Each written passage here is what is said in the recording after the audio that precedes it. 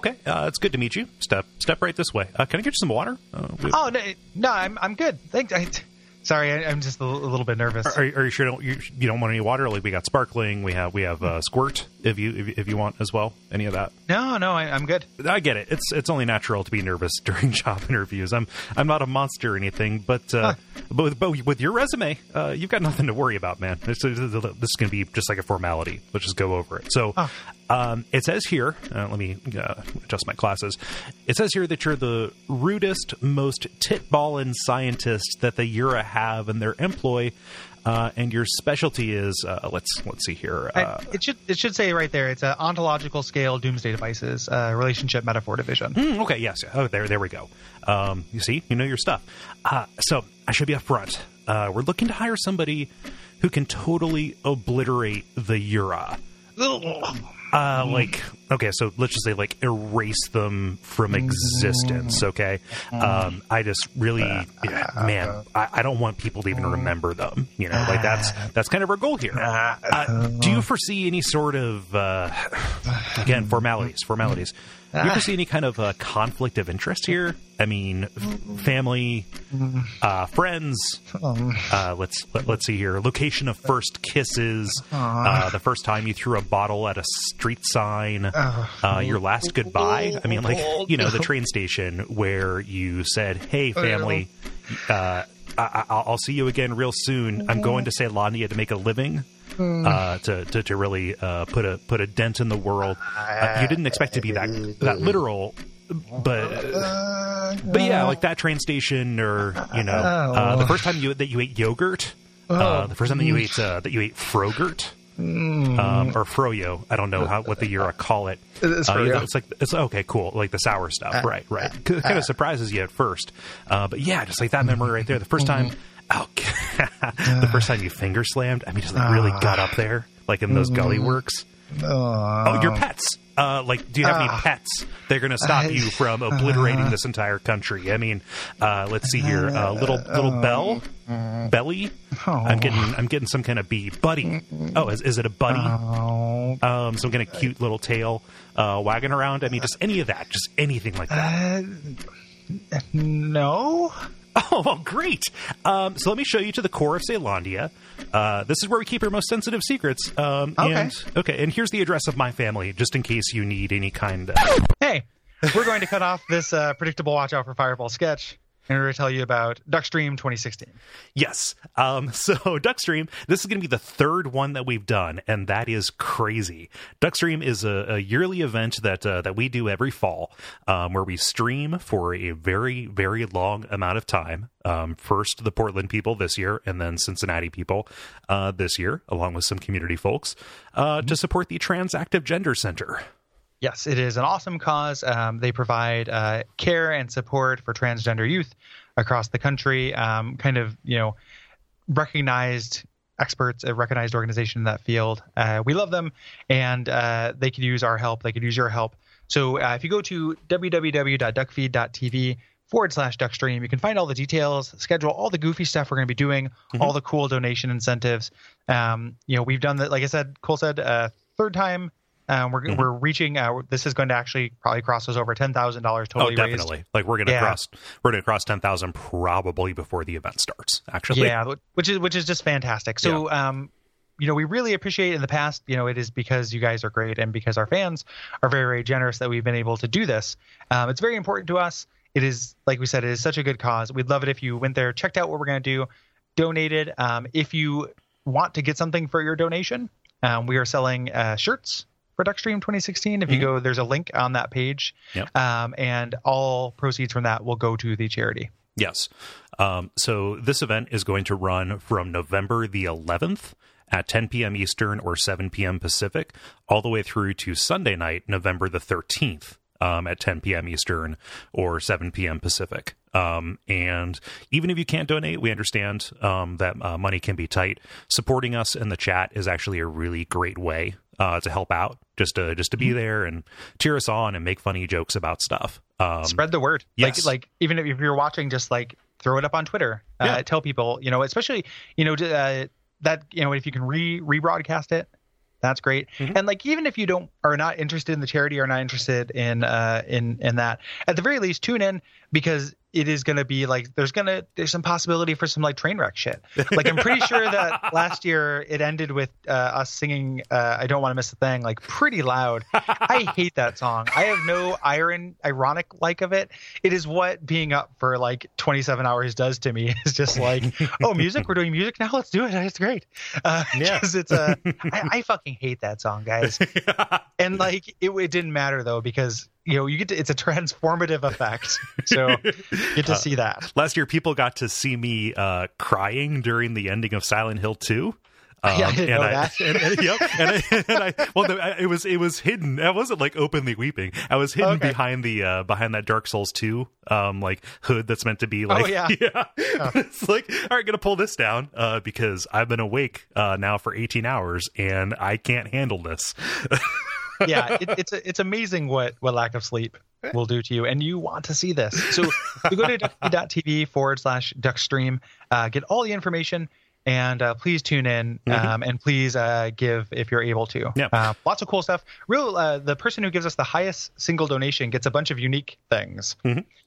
We have a package of material from live shows. Yes. So like booth material, signs, games we played for live shows, things that are generally related that we're going to send you. So it's a really kind of cool package of unique things. A big vinyl sign of the Watch Out for Fireballs logo, all that stuff. So the highest single donation we get gets a huge care package from us. Yes. As well as other stuff.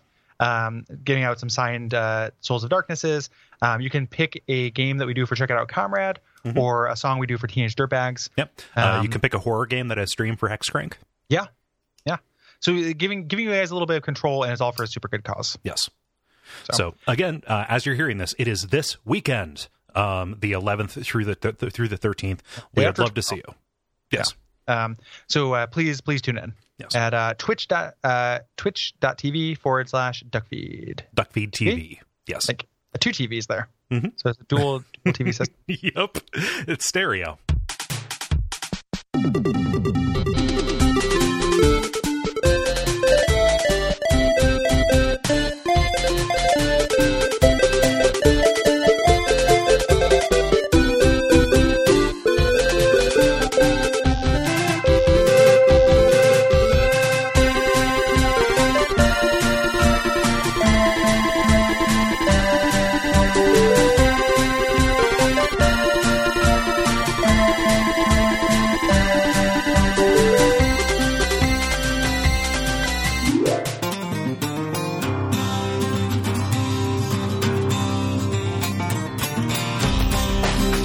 My name is Gary Butterfield. My name is Cole Ross.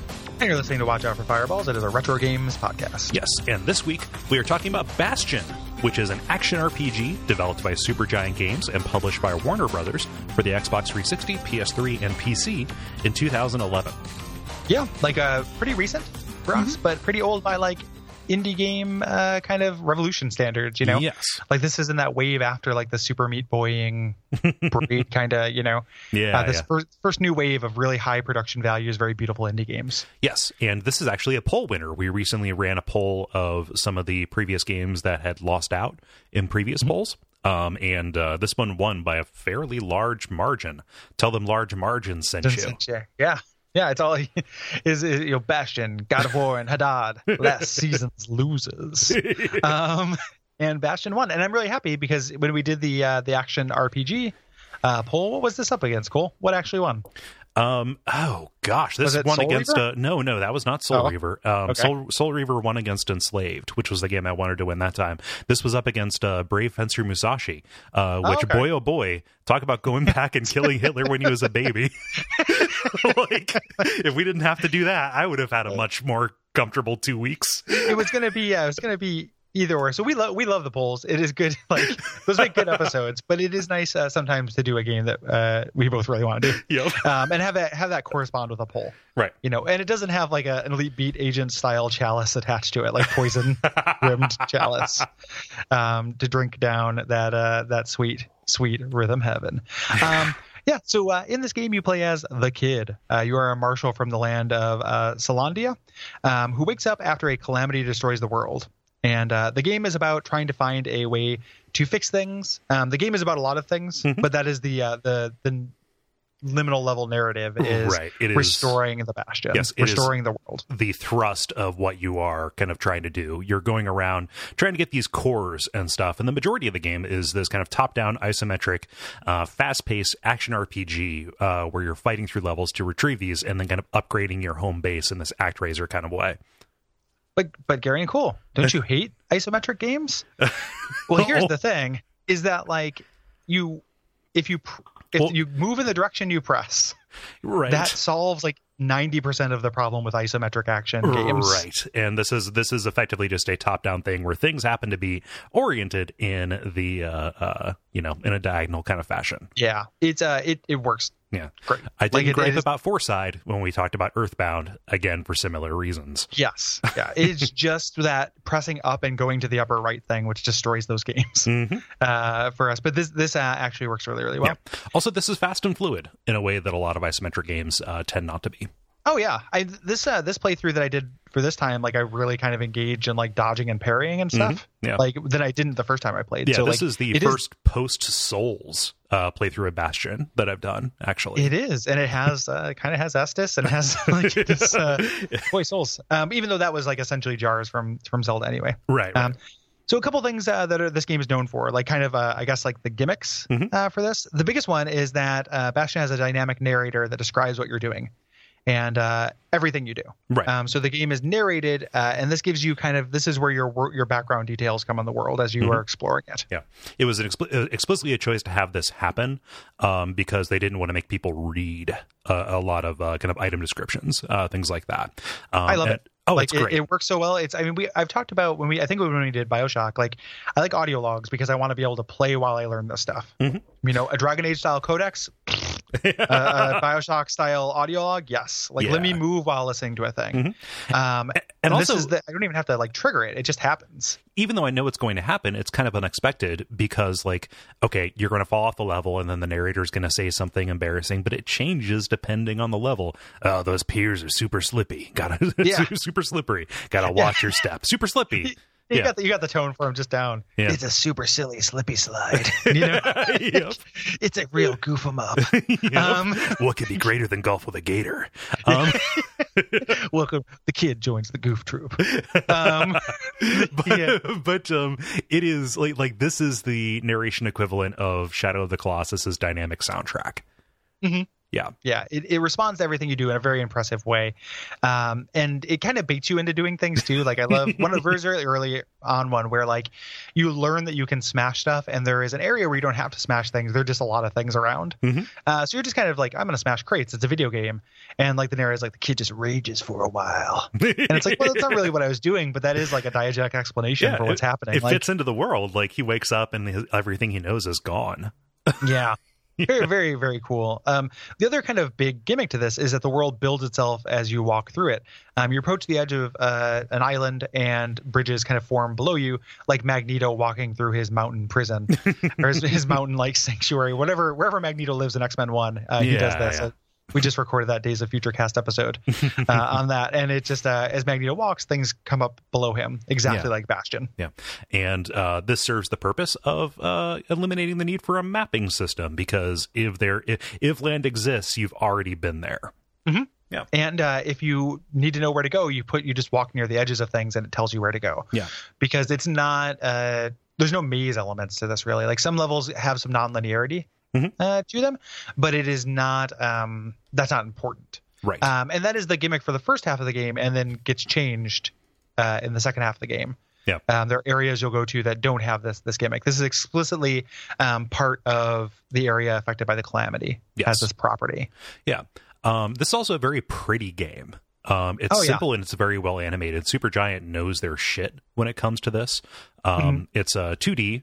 So it's kind of got this flat design to it, but the animation is done kind of in this 3D, almost rotoscoped kind of way. So as you rotate and turn and do your attacks, it's very fluid, very kind of responsive, even on the enemies and stuff. And this is a colorful game. Like I think this looks significantly better than Braid. And part of that is like, I mean, they have kind of similar color schemes to them. Yeah. But it doesn't look like it's animated by like a Newgrounds thing. It's actually like it's the way everything moves in the space looks great. It looks more like a living cartoon than like a flash animation to sell me insurance. You know? Hey, wait a minute. yeah, that's right. I've done plenty of animation to sell people insurance. Come on, buddy. Burns me up inside. Including the biggest insurance, nuclear detonation by way of metaphor for relationship, the subgenre that is Bastion and Braid. Yeah, I didn't want to make that comparison because I thought it would make you prickly, but oh no, I like this much more than I like Braid. Oh yeah. And partly because I think it is prettier and more fluid and just looks more like a beautiful moving picture than that. Yeah. It's not just a pretty face. No, there is a ton of mechanical intricacy in this. There are lots of systems, and this is kind of the action game with some of the most player choice that I've seen. Like this even like one up something like BioShock almost. Yeah. Yeah. I would say, I mean, significantly more so. Yeah, like the thing, you know, so there's a lot of different things you can do. And this actually plays into one of the weird things about it, or I mean, not necessarily a downside, but like a weird thing about it that we'll talk about is that you are finding new weapons the entire game. Right. You can have 2 weapons equipped, a range weapon and a close-up weapon, and one special move. They can be mixed up. You can have 2 range weapons if you want. It's just advised to have a ranged and a close-up. Yeah. Yeah, so you can equip two different weapons, but you're still finding them at the last level of the game. You're still finding new weapons. So what this kind of means is that like there is an urge, at least for me, to like find one and kind of master it. You know, like I like getting my final weapon early. Yeah. And this doesn't happen. But the nice thing is you're never going to find like I have a sword. Here is a better sword. Right. Every weapon has its own gimmick, its own little like literal mechanics. Like this is, you know, this one is about tapping something at a rhythm. This is a charge weapon. This is a tap as fast as you can weapon, etc. And they all fill very distinct roles that I think the game is masterful at teaching you. Like they're each introduced in a level that is perfect for that weapon. Right. You don't have to use that weapon, but it's perfect for that weapon. So like it has the effect of like the entire like first 2/3 of this game kind of feeling like a tutorial a little bit. But like a really, really good one. Yes. Yeah. And like it's very forgiving in that sense. Like if you pick up something like the War Machete and you think, man, I really just wish I had my hammer back, you'll go through a small stretch with a new item and then it'll give you an armory if you want to switch back. Yeah. Yeah. Yeah. Most times I do think that like committing you to a weapon for a level is a design decision that I don't think we get a lot of. In this game, like being able to switch at any time, like depending on the situation, wouldn't have hurt things that much. Rather than make you switch at a base. Yeah, you know, because I would like to be able to switch back. I would like to be able to, I don't like this machete.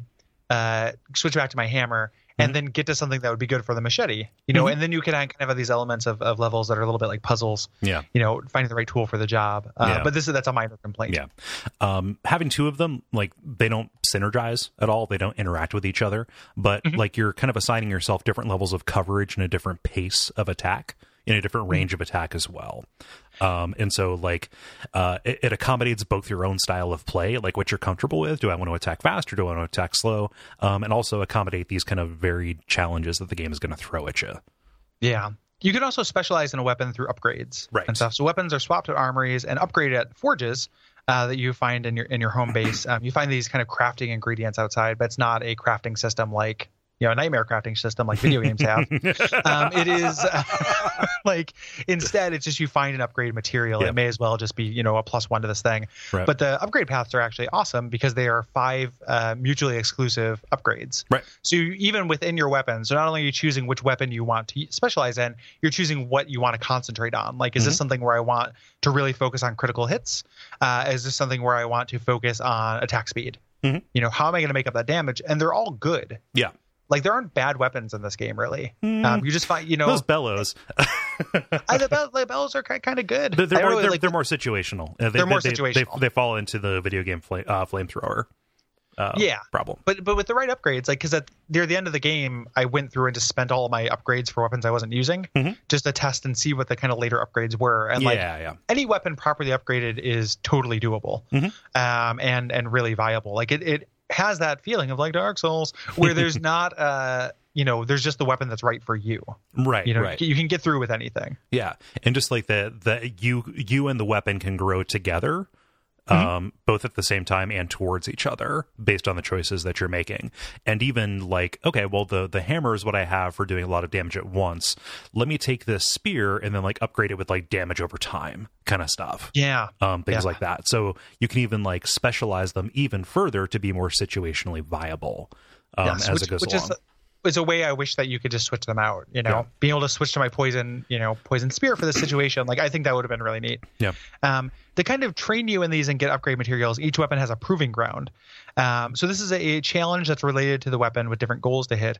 And these are kind of awesome because they're multi-purpose things.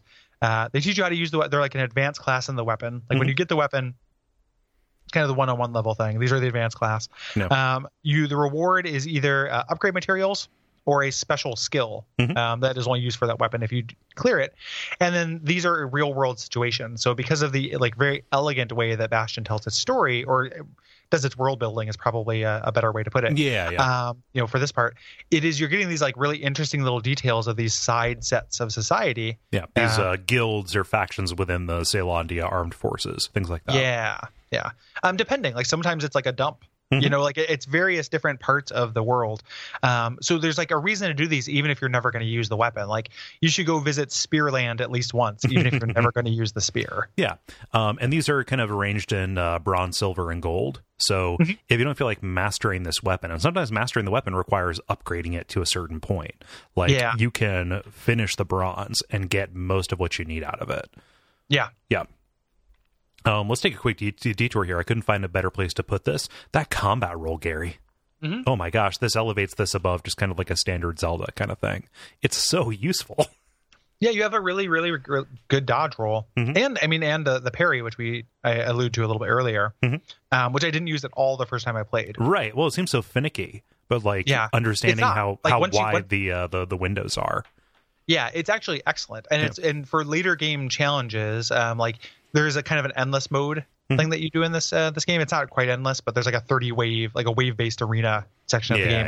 Yeah. That's what makes the end of that doable. Is parrying, because parrying hurts enemies just to do it, in addition to stunning them. Yeah. And the timing is really good. The combat system is actually, like I found, incredibly satisfying once you kind of get used to it. Yeah, I think that there's a little bit of a problem with feedback, both audio and visual. Just because if you're being hit, there's not really like a sound that indicates that. And there's also like not like a controller kick or anything. Yeah. So I could be like taking a lot of damage. Visually, I think the characters are just a little bit too small on the screen, to be honest. Especially if you're doing like I do and sitting back, playing this in a living room, kind of situation. It's not a deal breaker for me. You just have to kind of get used to it and figure out what you're trying to pay attention to. Yeah, I mean, the first point I would acquiesce, it feels a little bit like Super Punch-Out to me, where it's like, oh, like I don't know that I'm taking damage. The second point, like I just played this on my computer and the sizing was great. Yeah. So I think that this was clearly made before Steam Big Screen or whatever it's called. It was originally a console game. Like it was meant to be played in this kind of laid back kind of thing, and I had a similar problem back then as well. Yeah, it's a weird, like it's a kind of a, then I guess it probably is like a thing, because it plays definitely fine if you're sitting a foot and a half away from your monitor. Yeah. So there are also there are a lot of these these little systems, and one of the things I like about them is that there's this complex kind of interplay between them, but none of them they're all very easy to understand. Yes. Like, so distilleries allow you to pick perks. Yep. You have liquors that you can. Says a lot about the world, actually. yeah. That you can drink, and as you level up, you can drink more liquors, and they all give you just different kind of benefits that again lend themselves to different kinds of builds. Yeah, and so you can use those to either shore up a weakness or just kind of like lean into like this weird like min-maxy kind of thing. Like most strategies that I saw like dealt with like where whiskey. And what that did when you were at low health. That's also a red eye ring. Yeah. The names of these things, like this is Kingdom of Loathing tier liquor puns or cocktail puns. Stab Synth is my favorite one. Yeah, Stab Synth is really good. Yeah. And some of them are just like lunkhead liquor. Yeah. Like some of them are pretty good, and then some of them are just goofy. Description, yeah. Yeah. Well, like a lunkhead is just a thing. So I'm just like, do they make that from gator squeezins? I don't understand. Yeah, I have no idea. But it is a thing. Whenever you pick up a new one, it gives you a little like flavor text about what it does. And the effects there are very, very, very widely. Yeah. Like one of the ones that I always wanted to find room for, but didn't have room for in my build is the fall damage one. Yeah. Because there is one of the downsides of that isometric angle is occasionally you will fall in a pit and not know that you're going to fall in a pit.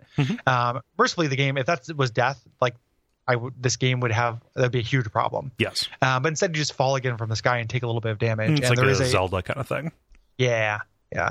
There's a liquor that reduces that damage to more or less negligible. Yeah. You have a little bit of control over where you fall too, so you can actually take that and turn it into like a death from above kind of thing. You can Goomba Stomp, guys. And that falling liquor makes your Goomba Stomps do more damage. So falling off the world becomes kind of a strategy. It's super cool. Yeah, have them just trick them into pushing you off the edge to group up and then follow them. Yep. The choice extends to the Bastion, as I mentioned, the ActRaiser kind of thing. That very much that began, that was the initial concept for this, was kind of building this town out. But as you go and find these cores and eventually later shards, you decide which order to first build these different buildings that provide different functions, then also upgrade them to get kind of extra utility out of them. And so you get enough materials to get everything, but you can decide what's important for you. I want to have this available to me for more time. And ultimately that is important. That is a big effect, but it gives you something else to make a decision between 2 or 3 options. Yeah. It's a game where you're constantly making limited scale decisions. But that are actually meaningful. You don't have tons of options. It's not like a world of possibilities. It's but the choices you make are incredibly important. Yeah. Do you want this advantage for this stretch of the game, or do you want this other advantage? Or this challenge, because one of my favorite things this game does is player adjusted difficulty really well through this the shrine, which allows you to add kind of mutators to your enemies in order to get additional XP. Yeah. Do you just not want to be able to roll? Yeah, I mean they're devastating. Yep. And the game is so good for this because it's one, so if you're playing it again, you're rewarded. You're going to. It's not a strict just challenge mode. It's not the Covenant of Heroes or whatever, Covenant of Champions. It actually, you'll get more experience, you'll get more powerful quicker. Kind of taking on these challenges. The flavor wise, the way it's presented as these are gods from this world that are all dead or forgotten or kind of commodified. And you find a toy of one, literally is the first one you find. And you're activating them. But when you die, instead of just saying do you want to restart, the game says, do you want to restart without those things on? Right. You can come back to this and try it without the difficulty because this is harder than you thought. Yeah. And this is something that they did in Transistor, which is their follow-up. This is something that I see in a couple of other games, and I always love it. There's a game called an iOS tower defense game called Dungeon Warfare that I've been playing. That's pretty fun. Yeah. And they have this exact system, nice, almost, where you just switch on modifiers for XP, and that one gives you negative ones as well, which is really cool. Makes things easier, but you get less XP. Yeah. So you can really balance exactly how hard you want it to be. And if one of these seems particularly devastating, that previous choice actually comes into effect. You can just build around and kind of minimally obviate the downside of that thing, or just change up your strategy. You don't even have to make a choice around it. Just kind of this is going to change what tonics I use, etc. Yeah. And before you go into the next point that's in the notes, another thing I really love about this is the way the game handles kind of diegetic in-game achievements. Yes. And I wish all games would do this, because if achievements, I have very complicated feelings on achievements. If the idea is the most charitable thing you can say about them, the argument I'll buy in favor of them the most, even if I won't totally buy it, is it gets you playing the game in a different way. Yep. Hey, jump over 3 guys instead of 1, and then we're going to give you an achievo. There's all kinds of bullshit that happens instead. Oh, you completed chapter 1 achievement. Yeah. That I hate those. I hate the idea of them being their interface, right? So you're playing the game and then you get this dumb little pop-up that says death from above or something just something stupid that you did. And it's well, quit fucking taking me out of the game to show me this. I hate them. But if they were all handled like this, where they're stories. So when you do these things, you kind of retell these legends or enact these aspects of the world, you get a mechanical benefit. So you are paid for this. You get the currency for doing this. You can see what they all are like in game. By looking at this, I can't remember what it's called. It's not. It's like the memorial. It's not the shrine. It's something different. I didn't. I was going to make this very point about this being achievements. The last time I did it, it kind of you didn't respond to it. But yeah, like that is very well put. The last time I did it, I didn't respond to it. Oh no, just kind of like it was kind of like, oh, I don't buy it. Like here, it totally fits it in. Oh yeah, yeah. This totally works for me as a way to do achievements, and I wish all video games just had this. Because it to my mind, this is so much better. This is how I want to pursue achievements. Mm-hmm.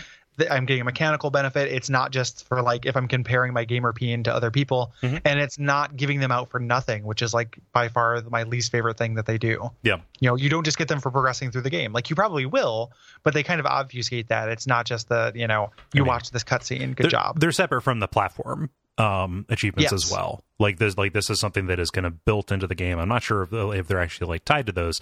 This is more just kind of individual like little milestones or meta missions that you can do, or just kind of tracking progress on, oh, you destroyed a certain number of enemies or you used this item for a certain number of times, things like that. Like these are very obviously criteria that the developers decided were important for the game, and they laid them out in a way that was kind of like separate, like they're signaling this is important by not just making that part of the system Chrome.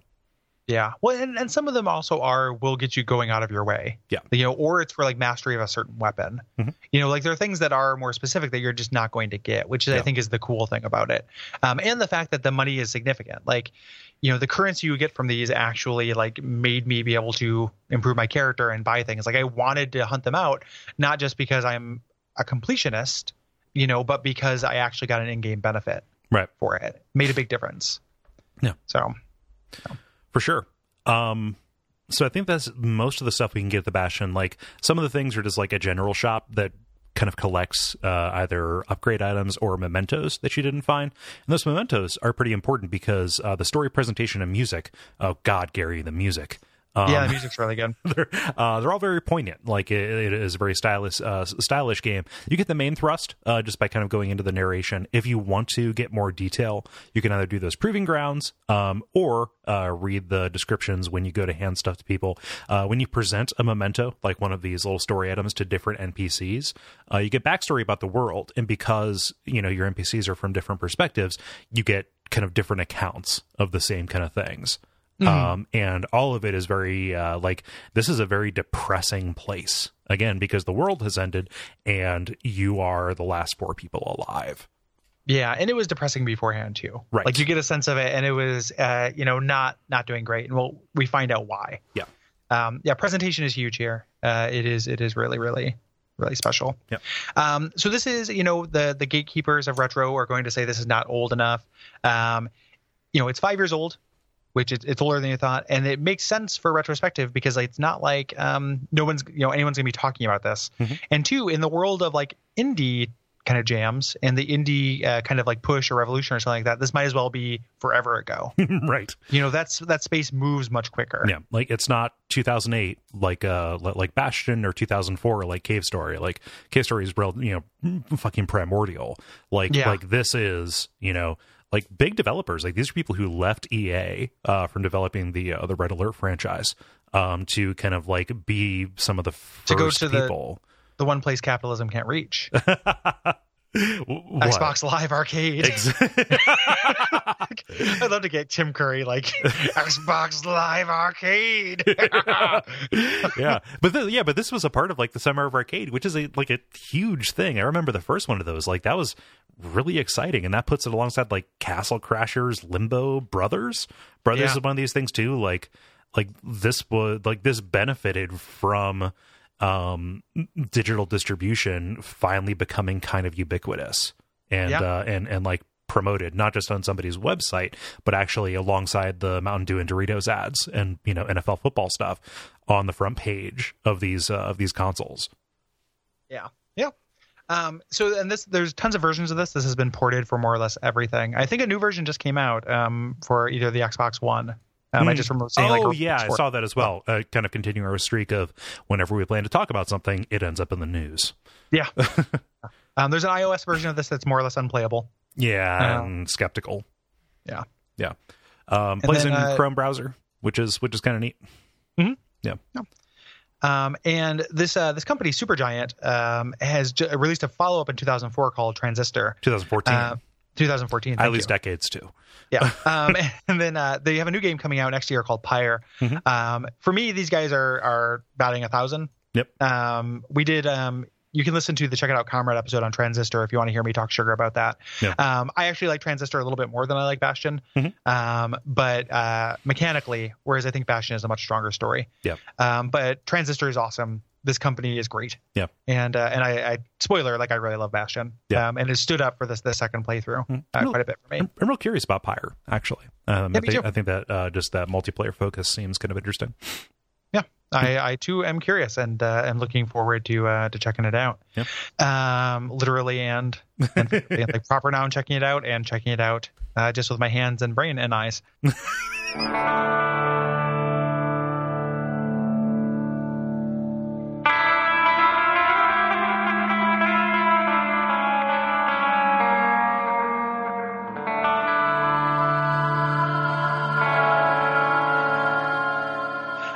Cole, can you tell us a little bit about the plot? Well, Gary, we're going to get to a lot of the plot because it gets a little bit complicated, but I'll give you the setup at the very least. So this walled kingdom of Caelondia has been at war with this underground kingdom of Ura, kind of off and on since everyone can remember. And through escalation, misfortune, and sabotage, a calamity resulted. This horrible thing that fractured both kingdoms and possibly all the known world.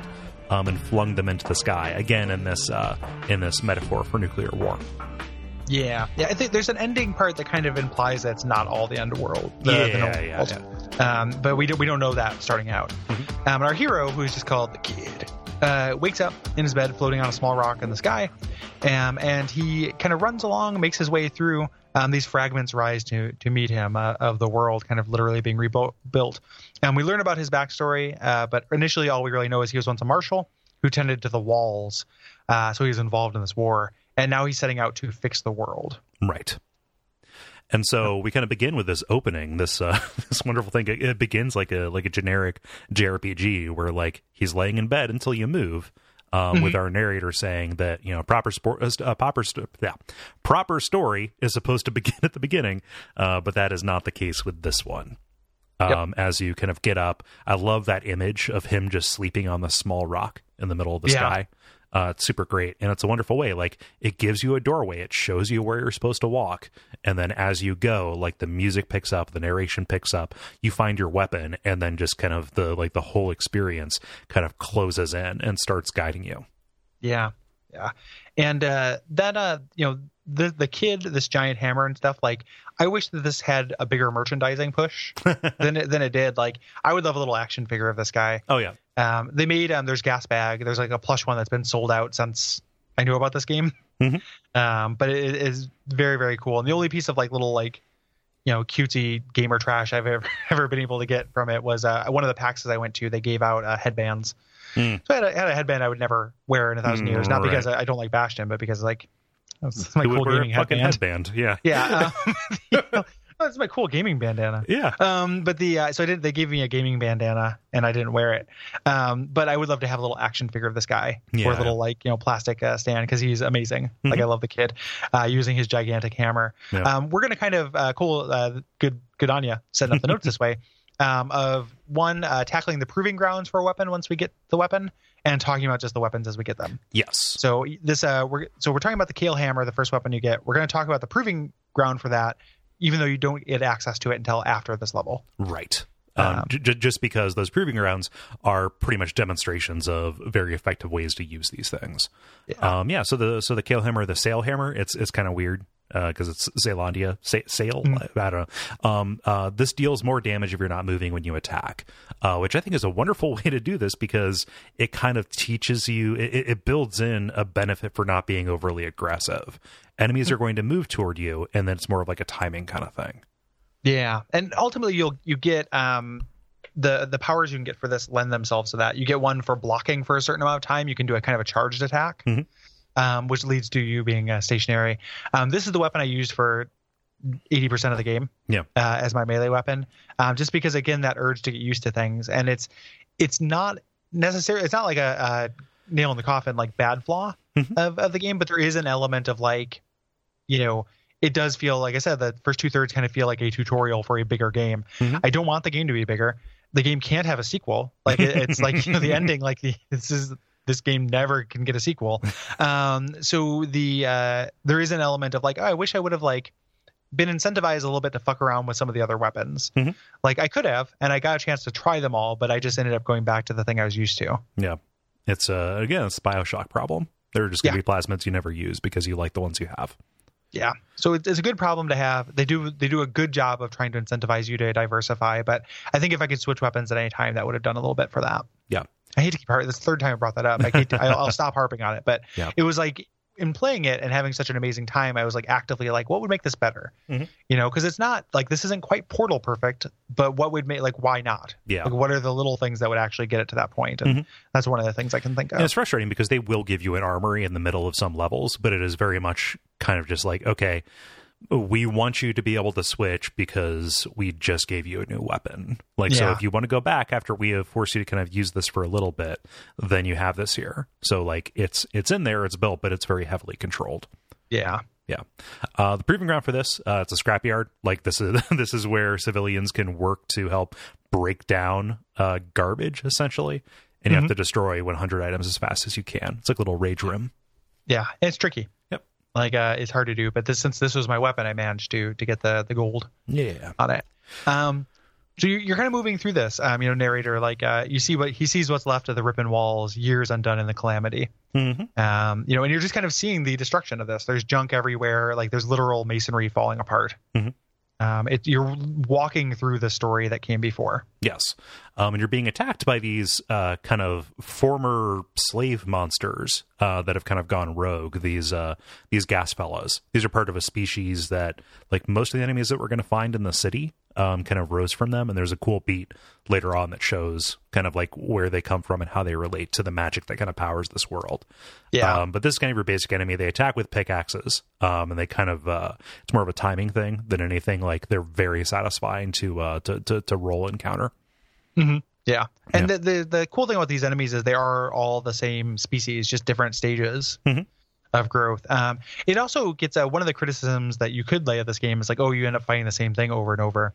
But they do the thing that I've been harping on lately in podcast about like changing layouts or changing kind of configurations of enemies to make them more interesting. Yeah. And then you get to the second half of the game and everything is different. Yeah. Like it actually does a really good like, I have to get used to an entirely new set of like ecosystems and enemies. It's a game in 3 acts. Like you start in the city where you're fighting a lot of these guys. You go to the wilds. It's pretty much a mostly different set of challenges. And then when you get to the Ura, like it is like that is the final exam for what you've been preparing for, you know? Yeah. Totally different enemies and much harder. So we're introduced to our range weapon here, our first range weapon, the Fang Repeater.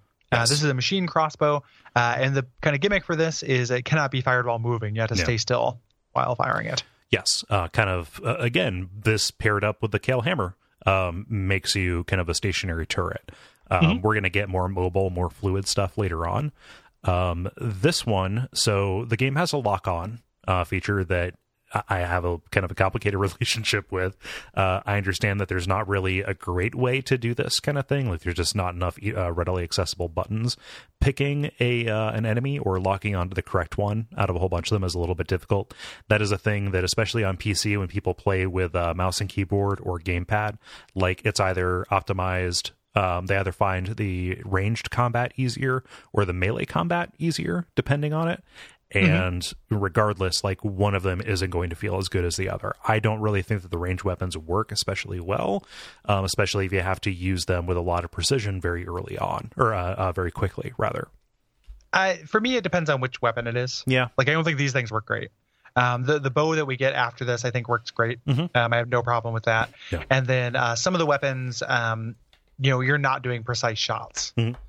So like things like the shotgun or the dual pistols, you're not going to hit every hit. You're just kind of sending a bunch of bullets in the air. And like those work fine for me with a controller. I've never tried playing it with mouse and keyboard. So I don't know what that would feel like. It feels like a controller game to me. Me too.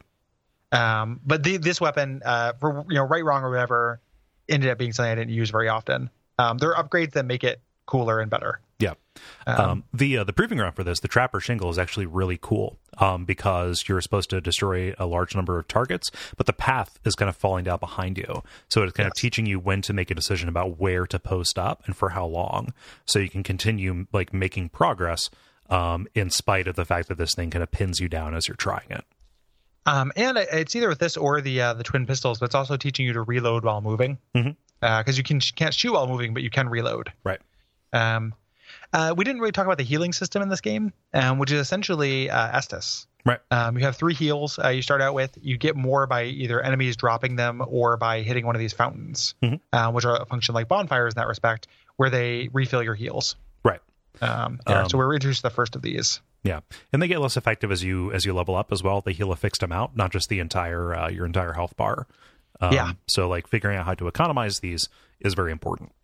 And there's liquors that will play into this as well. Like if you want to have an extra couple of heals, or to heal more with each heal. Yeah. There's also Ashen Estus, which once we start getting special abilities, that drains those. Yes. It's singular. It's not a meter. It's just 1 bottle for each use. Yeah. Some things actually I think are 2 bottles per use. Yeah. I could be wrong about that. So we move into the Soul Regret Saloon. This is where we're introduced to our shield. This does not take a slot. You always have your shield with you. Right. You talk. We're learning about this world where we hear about the bartender, we hear about the kid being here before. Yeah. You can. So everybody who kind of was affected by the calamity, if they weren't just obliterated, they were kind of turned into kind of ash statues. And so I think this guy you have to disintegrate in order to get the shield, but the narrator will always comment, and sometimes will give you like the name of the person and tell like a little story about, the kid never liked him anyway. Yeah.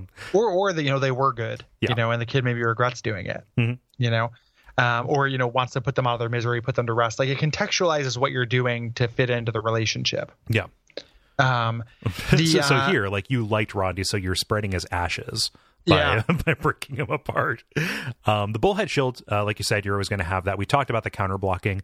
That is something that is, again, thought it was very finicky. It's actually not, and it's actually very important if you're dealing with kind of larger enemies. This is also where we're introduced to the security system enemy, right? Mm-hmm. Is that next? The turrets. The turrets deploy here as well. Okay. Yeah. The cool thing about the turrets that unlocked like a big part of the fun of this game is that when you parry them, you send their bullet back to them. Mm-hmm. So like getting that timing right was like so satisfying of parrying turrets. And it ended up being really, you don't want to get hit. Obviously you don't want to not have your shield up. That's why there are turrets here. It's teaching you to use your shield. It ended up being like and you can also reflect bullets into other enemies. Mm-hmm. Enemies can hurt each other in this, which like I love. Like I never really put it together that like that's something I really dig in games. Mm-hmm. But being able to turn systems against each other, not that this game has that much in common with BioShock, but like that is a BioShock thing as well. That's a Doom kind of thing too. Yeah, Doom. Like a lot of games do that. I really like that. Being able to kind of use blocking and maneuvering to make enemies accidentally hit each other, even if they don't turn on each other. Just having them do damage to each other is really, really great. Yeah. So, you can block, make a turret track you, put a bunch of enemies between you and the turret, and have the turret attack a bunch of guys in the back. Yeah. Super cool. Way into it. The proving ground for this is Bullhead Court. The shield is kind of modeled after this bull god named Pith.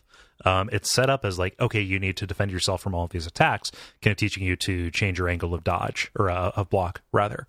As it goes along, and the real effective way to do this is to eliminate threats by doing the counter blocks to just stop anything from coming at you. Mm-hmm. Yep. So when you go to a different area, like you jump out the window, whenever you go to a different place, you're going on these skyways, and the kid always just lands in a way that would surely break his back. Like he like Peggy Hills. Yeah, he Peggy Hills into this. And you fall on top of the Breaker's Bow in the Wharf district now. Which gets you like this is my jam, this bow, like up until I got the carbine. Just that charge attack is super satisfying, and nailing the timing, because like more charge does not equal better than. Like you will flash white in the middle of a charge, and if you release then you do just a shitload of damage. Yeah, and that's what the proving ground is for it. Yeah, where you have to destroy these targets with as few shots as possible. You need to actually use your power shots. The Breaker's Bow I ended up using a lot as well, and becomes very effective with damage over time, because then if you flub and don't do a power shot, you're still getting that poison damage. Yeah. So optimizing this for DOT is like really, really powerful. Yeah. So this is a level that is kind of entirely about these sentry turrets as you go along, which is great because the Breaker's Bow is wonderful for stationary stuff. And this is something that has a lock-on as well that just kind of works for me. Like like the lock-on system, which we kind of talked about its shortcomings without really describing what it is. Right. The game will has kind of like a smart lock-on. Yeah. To it, you can switch targets with it. Honestly, I found it best just not to. Like I would say like 80% of the time, 90% of the time, it targeted who I wanted to target anyway, just through kind of like smart facing and stuff. The times when I wanted to target someone else, I would usually just lose my shot just and break then and readjust. start. Yeah, break and start, and it ended up being fine. Yeah. But yeah, this the bow actually much better than the repeater. It may be because you have to kind of charge up. Yeah. You know, like you spend all of your time facing that direction. Maybe it gives it more time to kind of calibrate the target. But I didn't end up having a problem with the targeting with this thing. Yeah, the bow definitely feels better than the repeater does. I think so. Yeah. No. So this is where it introduces kind of the two buildings. It gives you the choice of which one you want to go into before you proceed, whether or not you want to change your weapon right away, which the bow's great, so don't, or the distillery, where you can kind of assign yourself a perk for the rest of this level. Yeah. Yeah. And your perk selection is limited. You're going to buy those, and they're also going to just kind of get unlocked through the story. Yeah. Yeah. This ends with kind of a boss encounter. Yeah. Yeah. It's a kind of an arena fight, and they're going to do this a lot. Normally these are a bummer, but the combat in this works so much for me that I kind of liked these wave kind of encounters. The big like 30 wave thing that you do, the kind of coma fantasy you go through, I actually really love. Yeah. Is like tense, and took me, I died on it, which is usually a bummer, but I ended up, I wonder how I could make this better, and then like kind of strategize and really made it work. I like these arena fights a lot too. Yep. This one kind of introduces the larger gas fellas who will like fling you up into the air. And so you have to like catch yourself or else you're going to take damage when you land. Like you press like a recover button. Yes. And then also scumbags, which are kind of the very large evolved forms of these guys as they kind of get bloated with squirt. Yep. And Diet Squirt and Squirt Ruby Red. I forgot about Squirt Ruby Red. Wasn't that just Fresca? Listen, motherfucker, don't forget about Squirt Ruby Red. Squirt Ruby Red never forgot about you. Yeah, Squirt was there when there's only one set of footprints, buddy. So Squirt Ruby Red carried you. No, Fresca is closer to Squirt. Yeah.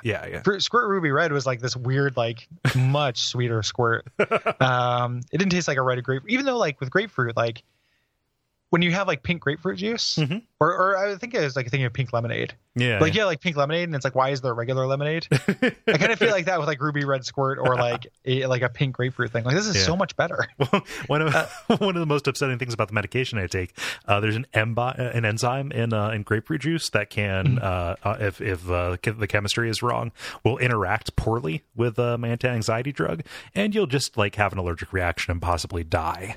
So I cannot drink anything grapefruit, and I love grapefruit, Gary.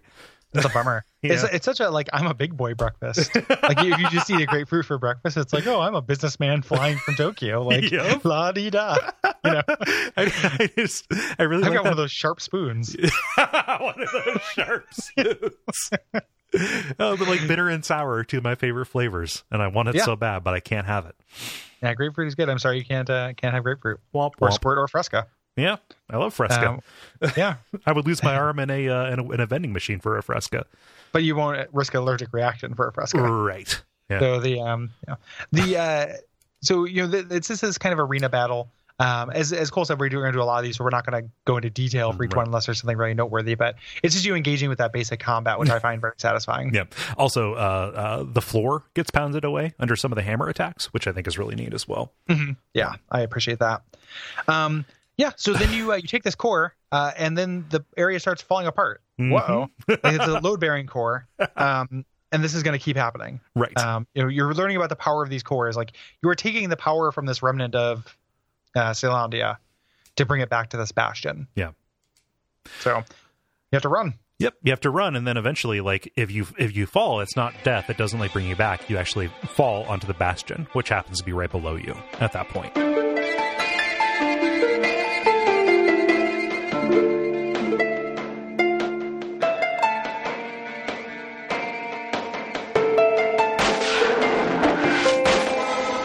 And this is your home base. Like, this is where you kind of find your stranger, the person who's been narrating stuff, Rux. And we're going to learn about Rux. He's a very important character in this world. But as of right now, he just kind of says, all right, well, let's set about to rebuild. Yeah, exactly. And at this point, there's no reason not to. Right. You know, like, you don't know enough of the story to be like, whoa. It's just like, this is clearly a good thing. Right. And you get your first choice. Each core corresponds to a building you can rebuild. If you want to, you can either rebuild an armory or a distillery. So do you want to be able to switch weapons, or do you want to be able to drink booze? Right. man, killing or drinking, I'm not sure which. Yeah, it's hard. Yeah.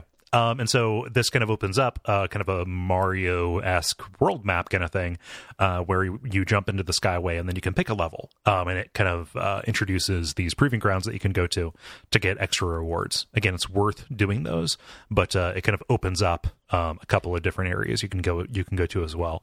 I just kind of put them down in the order that I took them. Occasionally it gives you a choice, especially here in the beginning.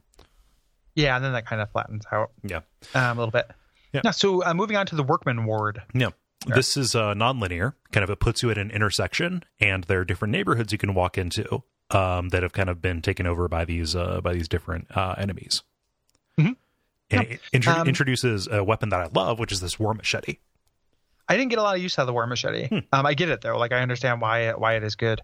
So it is it's a short range weapon that you attack very quickly with.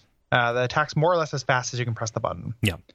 And if you charge it, you can toss it. Yeah. And that's good if you are doing like a double melee build. I didn't realize that you could have, just whatever weapon you wanted in both slots. So I could see a build that used the hammer for big damage, used this for regular enemies, and then had a melee option in this, or a ranged option in this. I spent a lot of the game with this and the musket.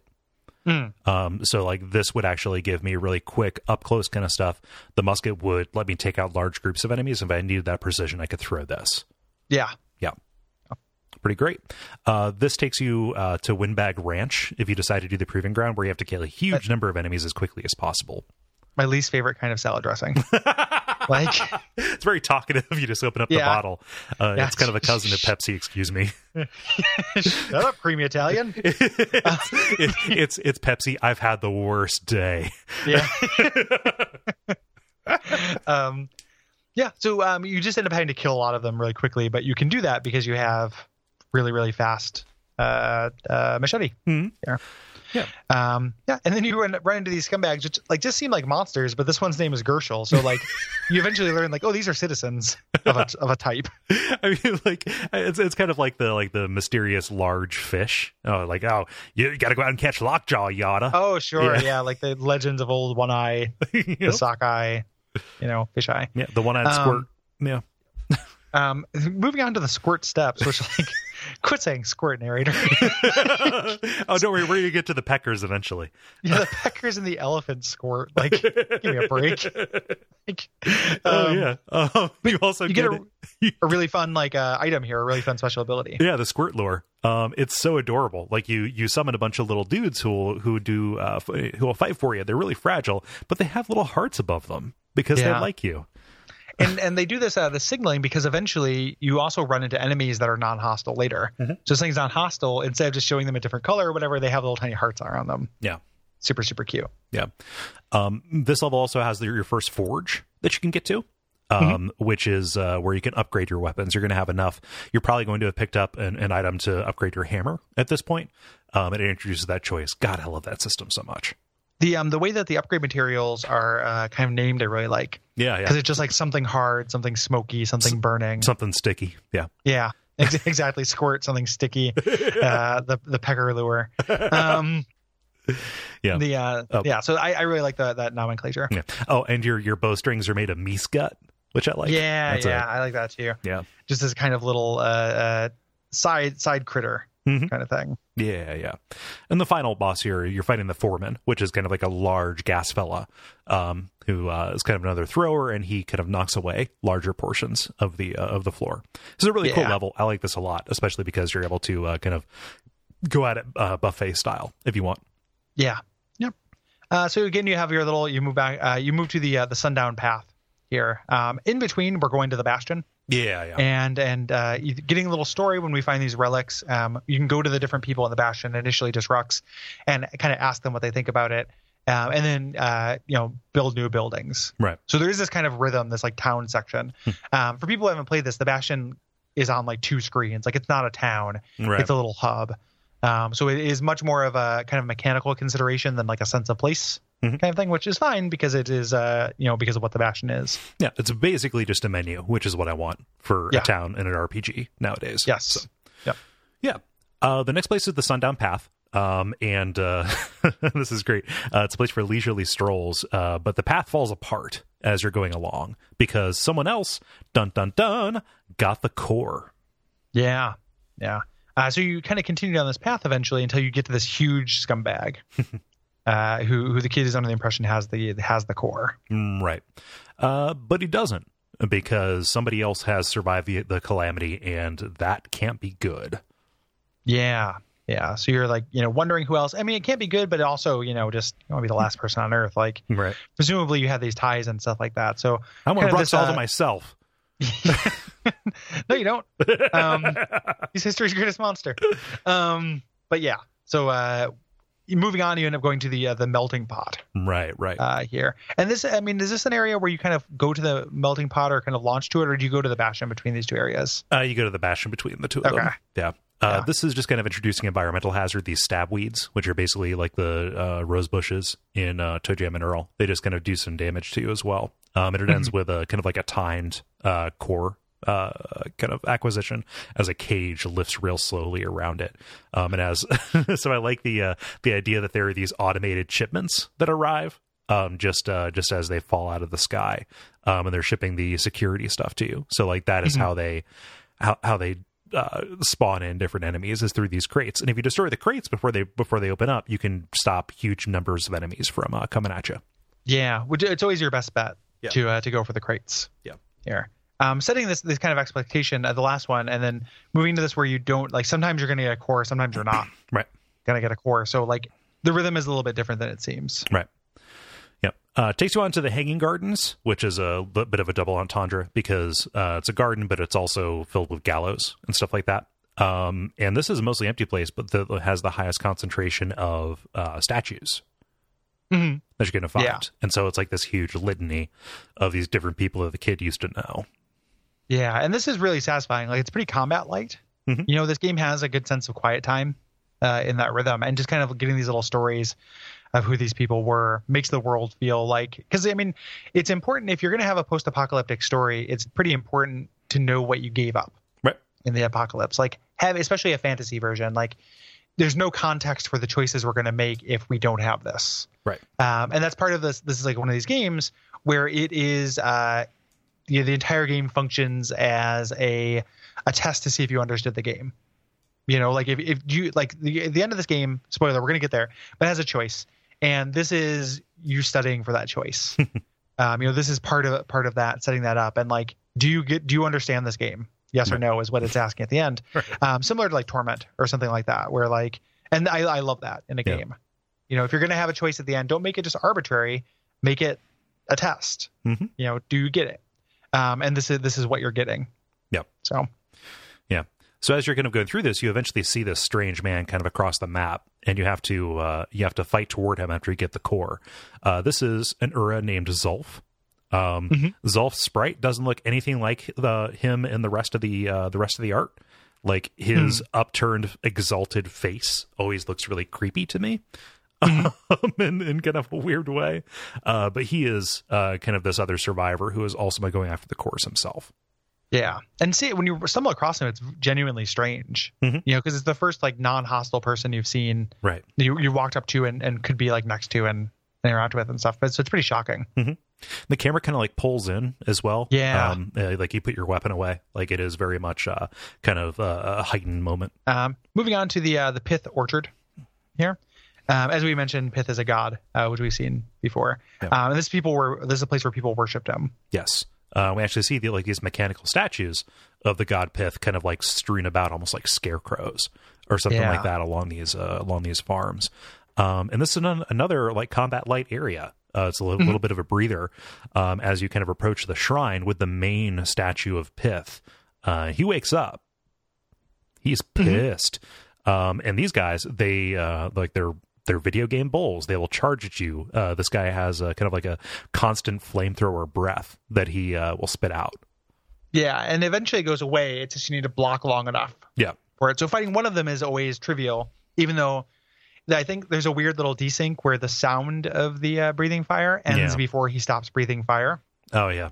So my reflex is to stop blocking then, and that's not the right choice. Right. These guys only become really challenging when they start mixing them up with other things. Right. But when there's just one of them, they're not that big of a deal. Right. And this allows you to build a shrine, so you can put those challenges we talked about. You can put on those challenge badges. Moving on, you go to Cinderbrick Fort.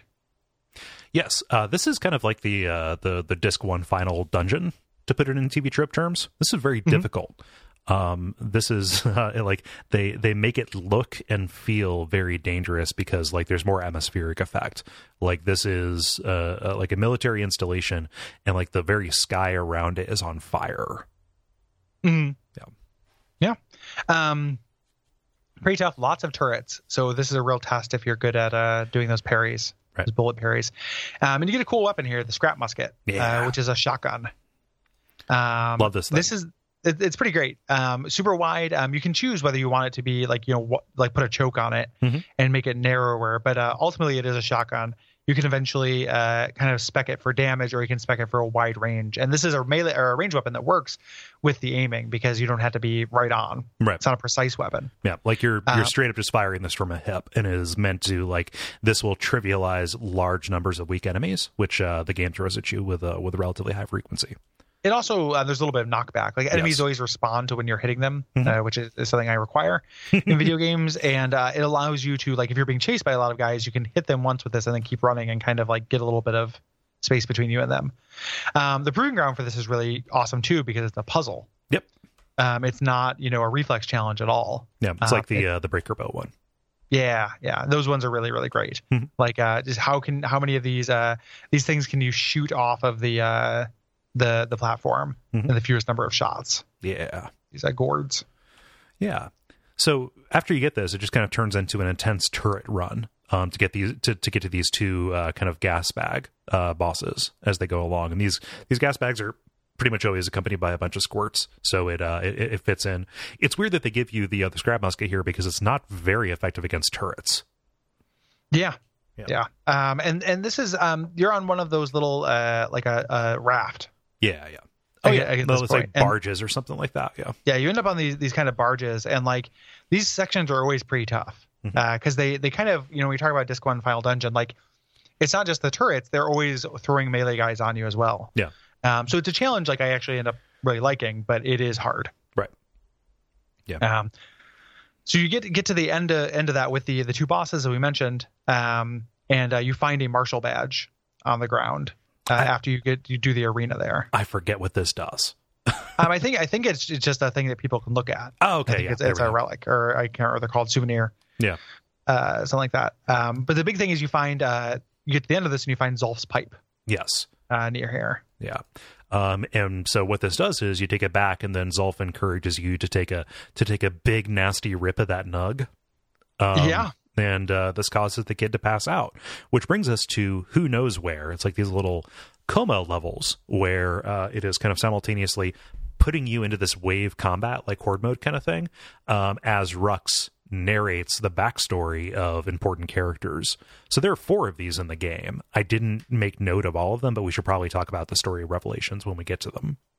Yeah. This is gonna make me sound stupid. I didn't know there were multiple ones. I thought you just did it the one time to get the kid's background, and that was it. Oh yeah, no, you can do one for Zia. There's one for Zolf, and then I think on New Game Plus you can do Rux as well. I had no idea. I literally had no idea about that. I just thought like I'd completed the level and it was done. Bummer. I would have done more of these because I like these a lot. Yeah. And they feel impossible at the start. Like, okay, 20 waves of enemies with limited heals. Like occasionally people will drop the potions. But yeah, this is something that you can accomplish. Like it's eminently doable. They drop potions pretty frequently, actually. I find so like that has not been, that wasn't really a factor. What more kind of messed me up was there would be people would draw create holes in the floor, and because of the angle and stuff, there would be holes in kind of the back half of this. Yeah. So it's very easy to fall on the ground. Even though they do a cool thing in this where there are little launchers that will launch you to the other side of the arena. Yep. In case you get overwhelmed. Yeah, it's almost like they put Pac-Man shoots on the extremities of the arena.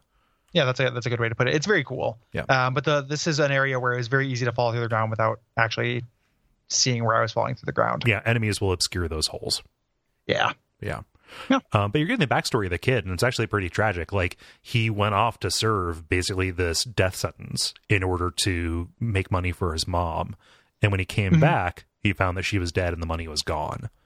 And so he thought, well, fuck, I'm gonna do 2 tours because I have nothing left. No one's ever done that. Like, it's hell, on the wall. Like, we don't really learn what working on the wall is, but like it is not good. Right. Yeah. Super cool. Yeah. So the kid is made of tough stuff and probably single-minded to a fault when it comes to destroying things. Yes. Which makes him a good video game protagonist. Moving on to the Langston River. Here, this is a river that dried up in the Calamity, but you still ride this kind of floating barge to the core, and we're introduced to a new enemy, the Peckers, here, which are real sons of bitches. They get up next to you and kind of just will continuously peck you, but they come from all angles, so it's hard to just block because there's lots of small ones. There, these things are rough. Like they're guarding the core, and they pretty much always fly at you in formation too. And like that it's a little bit like a Galaga kind of thing almost. Like the game in a lot of ways, especially when we get to the wilds, kind of becomes a little bit of a bullet hell light kind of thing. And so it behooves you to break up these things formations before they kind of like get around you and scatter, because they're much easier to deal with when they're moving in a straight line. Yeah, absolutely. We get on another barge here that moves through after we get this. And this one, there are turrets on either side. They kind of move through, introducing the flame turrets. And they're working for you. Like, they are keeping the Peckers away. And the Peckers will go for them. So it's in your best interest to protect the turrets that you have as well. If you can. Because eventually, your turrets probably will get worn down by the Peckers. But luckily, hopefully by then near the end, where you get the boss fight with the gigantic Pecker. Like just a huge fucking dangler. Yeah. Just a flesh acorn. Yeah. You don't watch out, you get slapped. Yeah. A big ol'. Big ol'. Big ol'. Afterwards, you fall down this hole to an island to Prosper Bluff. Right. And as you go, in the background, you're going to hear a song, right? And the music in this game is universally very, very good. It is fantastic. Like, I'm going to sit here and work kind of music. But this is a song with lyrics. Somebody is playing this and singing it. And pretty much everything about the game's story, or large portions of it anyway, are contained in this song as you go along. This build that wall as it goes. I dig my hole, you build a wall. I dig my hole, you build a wall. One day that wall is gonna fall.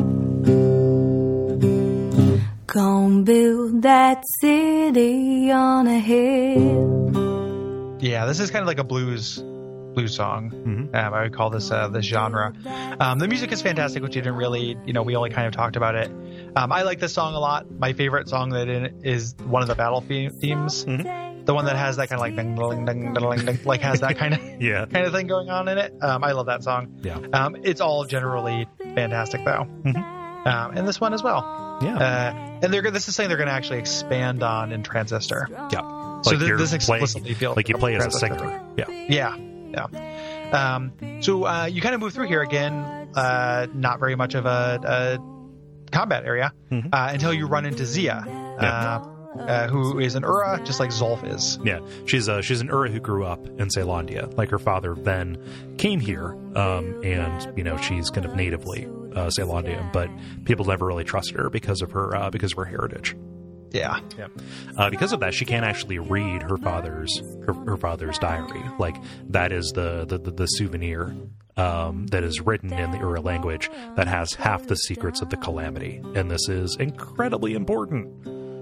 Mm-hmm. Yeah. So and you move back home, move back to the Bastion, and go to the wild outskirts. Yeah. So this is kind of the second half of the game, where you're near more natural areas that are untouched by the Calamity, but are more dangerous because of that. Yes. And you're just in an entirely different biome of enemies. Mm-hmm. And you're given new tools to take care of them. These dueling pistols are very good. They're right towards the beginning of this, and these are kind of the ranged equivalent of the machete a little bit. Like they fire as fast as you can press the button, and you're kind of incentivized. And the Proving Ground lays this around to kind of conserve those and like only fire when you know that you're going to hit, because those bursts are incredibly powerful, but it takes a long time to reload. Mm-hmm. Yeah. Really cool, super great weapons. They look really great, and this game has kind of a Western flavor anyway. So going in as a gunslinger like is pretty fun. Yep. In this, this is where the last core is, and it's very close to the entrance of the level. And it's nature's reclaiming it. Yeah. Is this idea. There's actually a weird little glitch I ran into here where the wall wouldn't lower. Oh no. For the core. Yeah, I had to end up restarting this level. Damn. Not a huge deal, but like I spent a lot of time just pushing the outskirts of this, trying to figure out what to do. It's a very long level too, actually. Oh, yeah. Like the new enemies that they encountered, that they introduced these wallflowers that'll fire at you, like they're turrets that are invincible for a large portion of the time while their petals are up. Are a real hassle. And then these pincushions, which again, this is a real bolt hell kind of thing, they're arranged in patterns and they shoot out at very fixed angles. Yeah. So the trick is just to get at an angle where you can block all of them with your shield. Yeah. And again, do that, either charge up your weapon to shoot them right when they open, or when they take breaks, or parry their attacks back to them. Yeah. I actually like these enemies quite a bit. Mm-hmm. And it's real different to have an environmental hazard as opposed to something that's pursuing me. Yes. And there's plenty of pursuit too, because you have lunkheads, which are like a very Zelda-like enemy. You can only attack them from the back unless you've upgraded a weapon to ignore armor. Mm-hmm. These are these kind of weird alligator men. Mm-hmm. Yeah. So this is, I remember the first time that I encountered this story beat when you go back to the Bastion. Yeah, because it's doing that thing. I mean, it's a generic video game thing. Not generic, but like we talk about it a lot. Yes.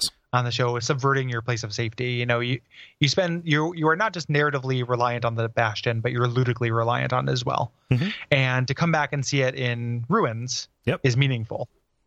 Yeah, because Zulf has read the diary. He left a note as he destroyed the Bastion itself, saying, "The Calamity has failed, but I will not." Yeah. And he fucked up your monument.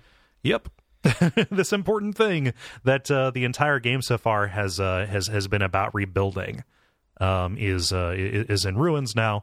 Your buildings will still work, but like you're set back. And again, one of the three other people that you knew was alive in the world has departed. Is actively working against you. Right. So it's pretty intense. So you have to go look for shards. They're a reduced thing. They'll give us a little bit of power to kind of get this thing running. This is where your upgrades are going to come in. You built all the buildings, but now we are going to actually upgrade them. So we're making that small, meaningful choice in what we want to upgrade first. The game, these are by no means balanced.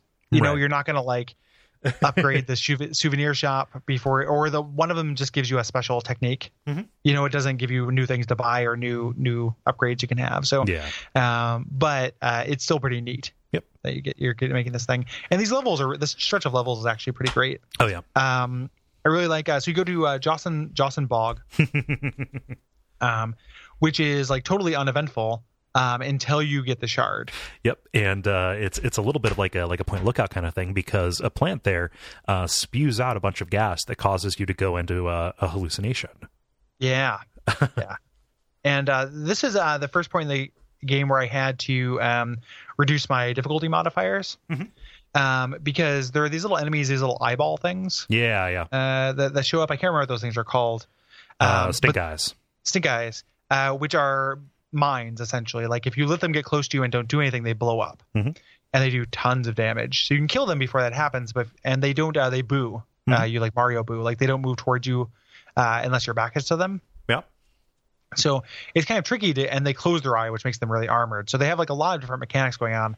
And when I had all of my difficulty sliders up, they just did too much damage when more than one would blow up. Mm-hmm. So like they would kill me in like more or less in one shot. And I tried it several times and eventually just like, do you want to try without your difficulty selectors? I'm like, yeah. Yeah, that's fine. I've already beat this before. I don't need to prove anything to anybody. So yeah. But you're getting a lot of like detail. Like, this shows you kind of how the kid feels about what's going on a little bit. Like, people are blaming him for the death and destruction around this as it goes. And it kind of finishes out kind of like as you're building this campsite, as the as Rux kind of does a like an out of tune hum of the Build the Wall song. Yeah. And it's like an interactive cutscene. Yeah. You know? Yeah. The boss of this is pretty good. These lung blossoms are like gigantic orchids that fill the area with projectiles. And they're caterpillar friends. Hey, buddies. Mm-hmm. Yeah. Rothus Lagoon. I like this level an awful lot because it introduces one of my favorite weapons in the game. Actually, this Brusher's Pike. Mm-hmm. Yeah. So this is a spear, has a long reach and kind of this slow attack. Which you can throw like a javelin. It's kind of like the machete as you go along.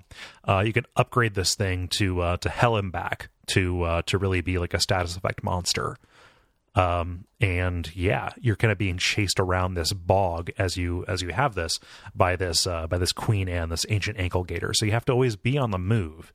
And this spear helps you do that by taking out the pin cushions at a distance, like breaking their patterns. And that's what the Proving Ground is all about at Camp Dauncey. Yeah, the Dauncey Dance. The pincushion thing is very fun because it's a time limit thing where the pincushions are all shooting and kind of creating these essentially walls of thorns. They never stop shooting. Oh, and you can't roll, so you can't iframe through them. So you have to select like which ones you need to destroy to get to the 5 things you need to touch, like the switches you need to hit. This is one of my favorite. I didn't end up using the pike that much, but this is one of my favorite Proving Grounds. Yes, because again, it's like a puzzle one, and I love Queen Anne. Yeah.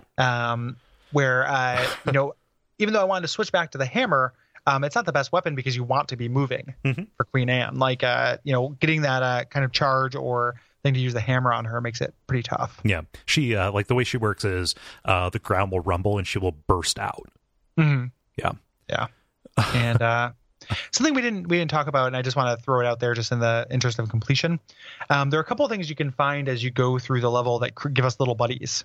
Oh yeah, at the Bastion. So like, because I was just remembering the tiny little gator that you can get. Oh yeah, like when you take the egg. Yeah. Yeah. But we also got a bird that we got before, and when you get the squirt lure, you get a tiny squirt. Mm-hmm. So we had three little pets to hang out at the Bastion. Yeah. You get a statue of Pith that will like spin around when you go up and interact with it. Yeah, just like cute little Animal Crossing-esque home decor. Yeah, decorations. Yeah, that they end up getting a surprising amount of pathos from leading the game. Yeah. So this is kind of interesting because once you get the shard and take Queen Anne's egg, she becomes vulnerable, but you can choose to let her live. Yeah. So I accidentally let her live. Like I meant to just kind of finish the fight. But I feel good about that. Actually, like she didn't do anything wrong. Mm-hmm. Does it do anything? I can't recall. No. Exactly. Okay. Yeah. It is very good. Nice that you can do that because she is just a force of nature.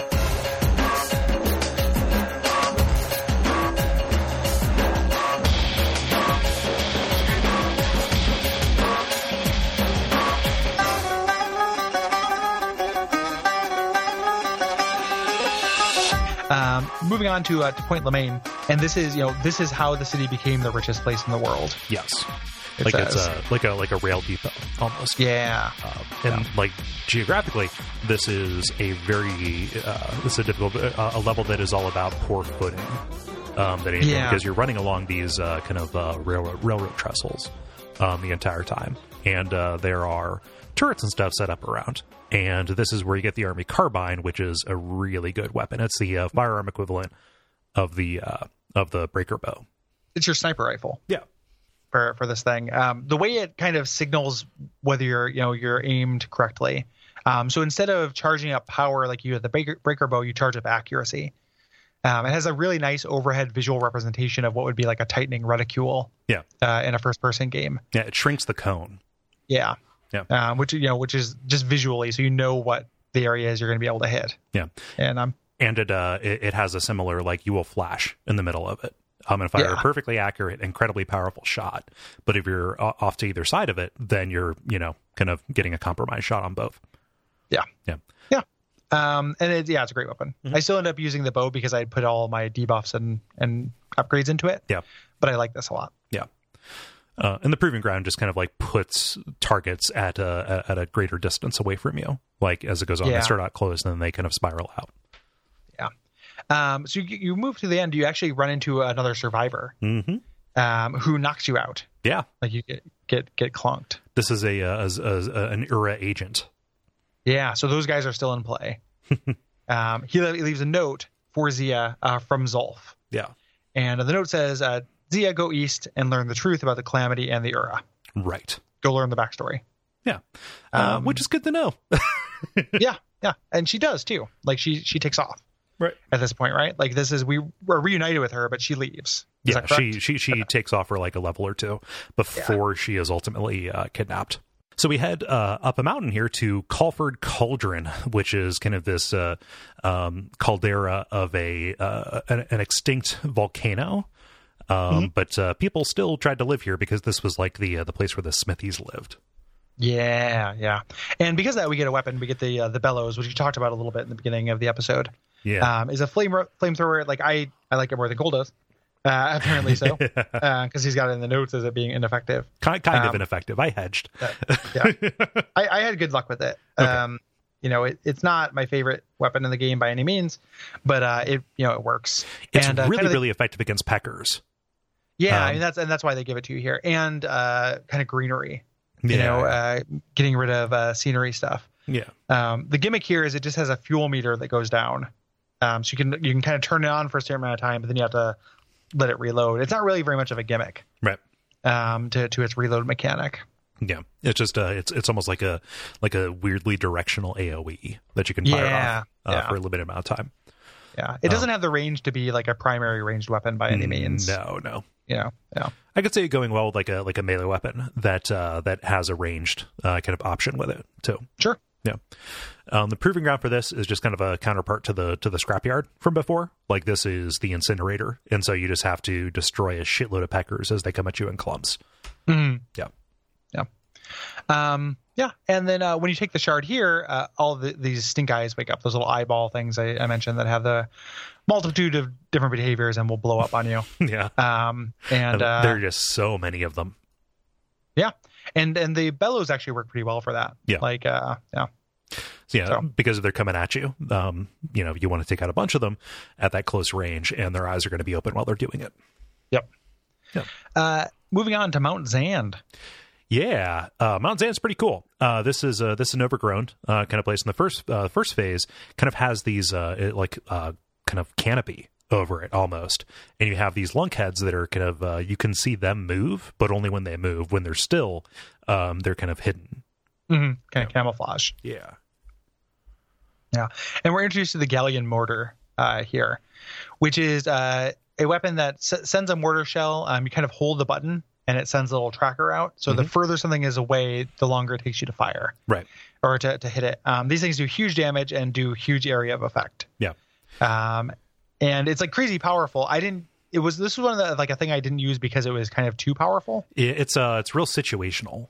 I feel like it's super situational. It does more damage than like almost every thing in the game. So it's like I could use this and just one shot all of the the thorn flowers and things like that, but I wanted to parry them and shoot them with stuff. Yeah. Yeah. You didn't want to completely skip over them by being OP. Exactly. I didn't want to skip a large portion of the game by using just exclusively grenades, more or less. Yeah.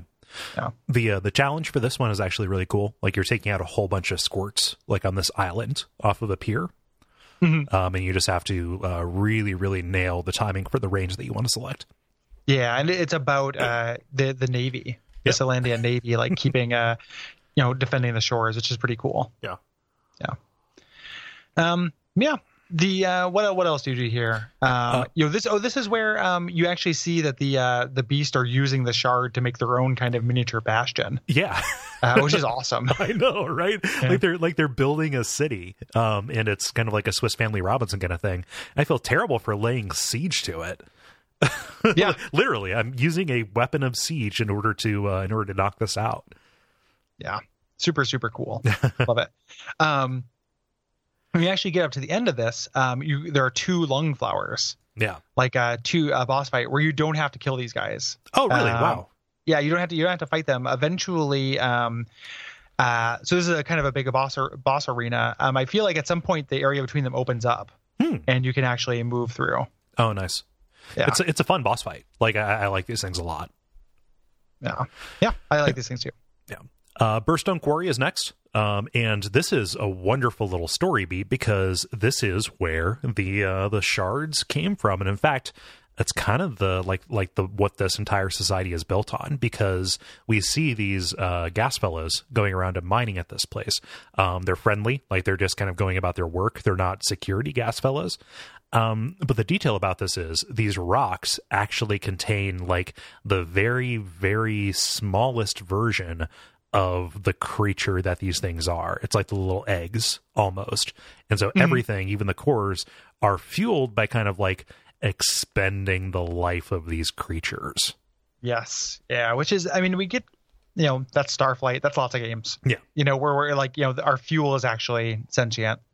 But it still works for me here. If it were the main thrust of the game, if like the idea was like, oh no, we've been doing this thing, then like that would be too much. As a detail that kind of throws minor amounts, I mean still major, but throws amounts of moral shade at questioning your culture early on. It works really well as kind of an amuse-bouche to the actual problem. Yeah. And I will, it is a very good amount of world building. Like, I don't need to know why they have this magical rock, but I don't know, it adds color and shade to it at the very least. Yeah. Yeah. No, the color and the shape to it. So we get both. Yeah. Yeah. So we move through this, we get to another boss fight here, who is a Sir Lunky. I love Sir Lunky. He's a knight.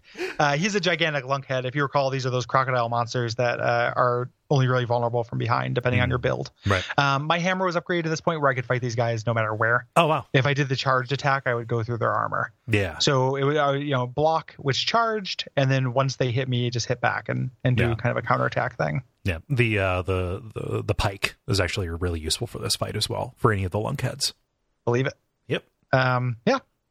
So again, this is the end of this act. Like, we've gotten to the end of the wilds. We've seen kind of what Celandia was exploiting in order to kind of prolong its existence. And we get back to the Bastion. Or no, we don't get back to the Bastion. Sorry. We find Zulf at the end of this. And like, he has this message. Like, he tells you, oh, it's too late. I cut off your wife's pretty little head. The Bastion is under siege, and he says, like, hey man, this is a favor, like, let it fall and don't come back. Yeah. And if you don't do this, my countrymen are going to stop you. Like, we're at war and you did not know that you were at war. Right. So when you get back to the Bastion, it is destroyed in a super serious way. Yeah. And where Ura spearmen show up. Yeah. And all your little pets and stuff start fighting, and they can die. I don't think they have to die, but like the bird died. And like the narrator is like, like Squawky didn't make it. And I'm like, oh, it's like, no, Squawky, no. Yeah, I can't remember if it's Squawky, but I was just like, oh, dang. So depending on how good you are, you can save, some of your friends here. The spearmen, the Ura, are my favorite enemies in this game. Oh, they're so good. They're like little, they're versions of you. Like, they have very similar movesets. They're very dodgy. Mm-hmm. Yeah. Yeah, they dodge. They have varied weapons.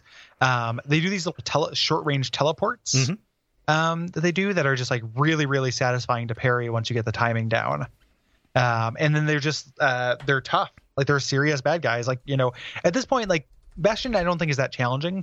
of a game, like in any respect. Yeah. And having something that is actually like, you know, and previous to this, when I was engaging in kind of the advanced mechanics, I was mostly doing it kind of because it makes the game more fun, you know, for me. So like I was doing more dodging and blocking and stuff because it's like, I'm more actively engaged. I don't necessarily have to do this to beat the game, you know, but learning these things is fun. And then this is where you actually have to do it. Yeah. Even if it's not more difficult, like even if it's not like nail bitingly fraught, these fights, they're interesting, right? These are enemies that don't just move toward you, which is what a lot of the previous enemies have done. Like there's been a little bit of variation in the way that they go, but like these are advanced tactics that you're trying to like line yourself up against. These guys are smart, you know, so super great. I love this. It comes right after a boss fight too, so it's like it's genuinely pretty unexpected here. You know, this comes in, so pretty great. Yeah. Way into it, and so you know Rux at this point starts giving you a little bit more detail. So like the Euros started coming in, they dug their holes. Like, okay, I heard that in the song, I thought that was a metaphor. No, this is an underground kingdom, and like when they burrow up into a place, bad stuff comes out of them. And Rux takes a little bit of responsibility for this, saying like, yeah, they're getting back at us for the calamity. At this point, we had no idea that anybody even caused this, if this wasn't something, you know, just like natural, like an extinction level event or something. No, like this was Caelondia's plan to wipe the Jura out. Yes. And, you know, we kind of, the story kind of trickles out about that, but it's worth noting, you know, we talked about it in the sketch thing at the beginning of this, but like their plan is so stupid. Their plan is like the dumbest thing that I've ever heard. And it's like the one like really dumb like plot element in this that like just drives me up the wall. Did it have to be that way? Like, did it have to be like they literally like poached an American scientist to nuke America, you know, essentially, or like poached, you know, a German scientist to destroy Germany? Like, I know that kind of thing happened. No, I get that. But it's like, but if, you know, that scientist did betray us, I would not be that surprised. Right. You know, like, I don't know, especially in a fantasy world where like there tends to be a little less shade and nationalism is kind of more common, I feel like. You know, it's having somebody who is like, if you're going to be against your own kind of culture in a game environment where stories tend to be a little simpler and a little less nuanced, like they would tell us that. Yeah. You know, so yeah. Yeah. So like this, we're going to find out about this at certain points here. I think we've skipped over. We can talk about a couple of different people. So Zia's backstory is really is very tragic because, you know, she was just being raised by her father, but like none of her peers really trusted her because of her heritage, because of her nationality. And so like essentially they were kind of betrayed like at this really, really high level by this young person that she really liked. You know, she was dating this guy who ended up betraying them and turning them over like to the city watch. And like that was kind of the final straw that led to Ven actually kind of calling in for this, you know, like making the decision that he did to make this backfire. Additionally, Zulf's backstory is super crazy. I can't remember the particular details because I didn't make a note of it, but I read about it because I could not get far enough in his challenge level. He essentially was like the calamity happened on his wedding day or something like that. Like he lost his one true love because of this act of treachery. You know? Okay. Yeah. You know, and Zulf was like, he was somebody who was trying to like broker peace. Like he wasn't an official ambassador, but like he came to the wall, like he came to the city in order to like ease tensions because he saw that like Zulf is a good dude. Yeah. Yeah. Yeah. I like the way that, so I missed these because I didn't know that you could keep, you know, taking hits from the bong. Like, forgive me. It's different stuff. Like if you find the cooking pot, you will eat some of Zia's cooking and it's like either so good or so bad. It never really says that. Like it puts you into a food coma that takes you to someplace else. And then it's like Zulf's bedroll or something like that. Like I definitely set those things up. I maybe just didn't know that they were interactable. They were. Yeah. So I never did these, you know, took a hit from the bedroll. But like the nice thing about the story is that like it's good to have that information. The story makes perfect sense without it. Yep. Like it's modular in a way that I appreciate. Yeah. It's like a different version of like turning in those souvenirs to get the descriptions. Yeah. Yeah. I felt like I had a complete idea of things, you know, because the game, you know, because of what we learn about the Calamity, it's not like I thought Zolf was a villain, even without knowing a tragic backstory. Yep. Like he's pretty justified. Yeah. You know, like this. You know, this is bad. Yeah. Yeah. So this is the end game. We're in the last couple levels here. Yeah, we're in the final act. So we're kind of taking the fight to the Ura gate. Then to get Zia back. Right. Yeah, because they captured her. Yeah, they took her when they did this thing, and it's like, regardless of what we end up doing, like that's not okay. Right. They applied like miniature romance there. It's not like, there's no dialogue to support it. Mm-hmm. Nobody talks about being in like instant plot love, but there is like a little bit of affection and kind of camaraderie implied between the kid and Zia. Yeah, like, if somebody is taken against their will, like you got to go get them back. Yeah.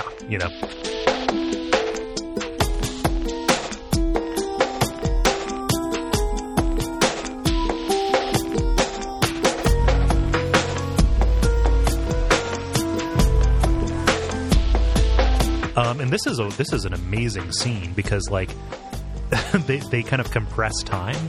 You're kind of going through these little combat snippets as you kind of like go through a reverse version of what you did on the way out. Like you're starting in the wilds, and then it's like, okay, afternoon, day 3, morning, day 4, kind of stuff. As you're kind of fighting against these Ura agents, as the kid is in this Dutch fugue. Almost like he is single-handedly wiping out all of the forces of the Ura trying to get there. Yeah. Very, very cool. And this is where we learn more of the background of the Calamity. Yes. And specific origins that Ven, Zia's dad, helped. They got help from these the Ura-mancers, which are people. So that we get that backstory for that one super dumb plot point. Yeah, we talked about. Yep, and Ven sabotaged the Calamity, so even if it would fire, it would backfire on Caelondia. I don't know if he intended for both kingdoms to be wiped out. It kind of seems like it'd be more important just to wipe out Caelondia at that point. I mean, I think that's the idea. Yeah. I think that was the intent. Yeah. And that's essentially what happened, because it's not like, when we get to Ura, like Ura has this other kind of thing, like they're, holding it together. It's not shards or anything like that. What it's happens, like a different biome. What happened with Ura, like they're an underground kingdom, but the Calamity flung them into the sky. Okay. Yeah. But there are tons of Ura people. Mm-hmm. Like it wasn't like they were wiped out. Right. We run into Rux is the only person from Caelondia. Yes. And then we kill dozens of Ura, and they're implied to be hundreds of them, so they more or less made it. Right. So we get to the shard, and we're about to get it, and a ninja Ura pops in and steals it away, which is going to keep happening. We're going to chase this guy for a while to get this final shard. Yeah. And this whole time, Rux is kind of pushing us to get the shard. Yeah. Because that's the thing that's going to complete the Bastion. We don't really know what the Bastion's going to do just yet. Right. Other than just be a kind of a safe haven. But he's pushing us to get it. And there's I love the way that his dialogue subtly starts implying that, he tells us this terrible thing he did. But I can't remember what it is, but he's like, is the kid going to trust somebody who's not even asked his name? And I'm like, oh shit. Like, that's true. Like, why am I doing these things? Would I kindly go and complete the Bastion, I mean, just because the effect of getting these things that we've seen is that we are like more well appointing this last, again, Bastion, pun fully intended, I guess, of Caelondian civilization. It's not really a pun, but I mean it is an unfortunate word choice on my part for expressing a different idea. The effect that we see by getting these shards and these cores is that like this place is becoming more lively, or at least more well appointed. We don't know what the actual purpose that we're going to see is. Mm-hmm. Yeah. We'll find out. Yeah. So we go to Zoltan's Hollow, which is, again, just this incredibly difficult gauntlet where we've got these pillars that are holding up these rock gates. So it's kind of like a lock and key system almost, where we get into these arenas and we have to kind of like take out these things that are blocking the path forward. But we get help. Like there's a new weapon here that is like not quite gravity gun levels. Like it is not as well, that comes next. Yes. Yeah. We get our gravity gun. Right. The Calamity Cannon. Yes, which is a rocket launcher. Yeah. It starts out incredibly unreliable. Like, it cannot lock on because it's too unwieldy. Like, you actually have to do almost like an analog aiming on this without any kind of guide. But it is incredibly powerful. It does area effect damage. You can kill yourself with it. But through upgrades, it gets like homing and multi-fire and stuff like that. Yeah, it gets a bunch of really cool stuff. The proving ground for this I find really obnoxious. Yeah. It's a wave defense against a bunch of windbags coming through, and you're trying to protect the 5 little things at the end of the row, like missile command or whatever. And it's very, very difficult. Yeah. I find. And once they get close to the thing, your rocket will destroy the thing too. Yep. So like you can't let them get even remotely close. And this has a charge, this weapon. So I found it, you tell it the large charge sense. Yeah. It is, I found this to be a pretty frustrating proving ground and didn't fuck around with it very much. Yeah, no. And also, like, it's not hit scan, like it is a rocket launcher. So you have to deal with like 2 different kinds of timing. Yeah. Like leading targets and stuff. It's very difficult to use. I think that it's almost like the pyramid head cleaver or something in Silent Hill 2. Like, incredibly powerful, will kill most things in one hit, but like at what cost? Yeah. Yep. So this is a place that is kind of just full of these turrets, different kinds of turrets, actually. Lasers. They kind of fire like these fluid bursts of light at you. And then you're just like fully in your territory at this point. Different varieties, different weapon types that you're getting here. Mm-hmm. Yeah. And then you find out that Zia was not kidnapped. Right. She actually went along to see if what the Zura said was true. Yes. As you get here, moving into the last level, the Tazzle terminals. This is so good.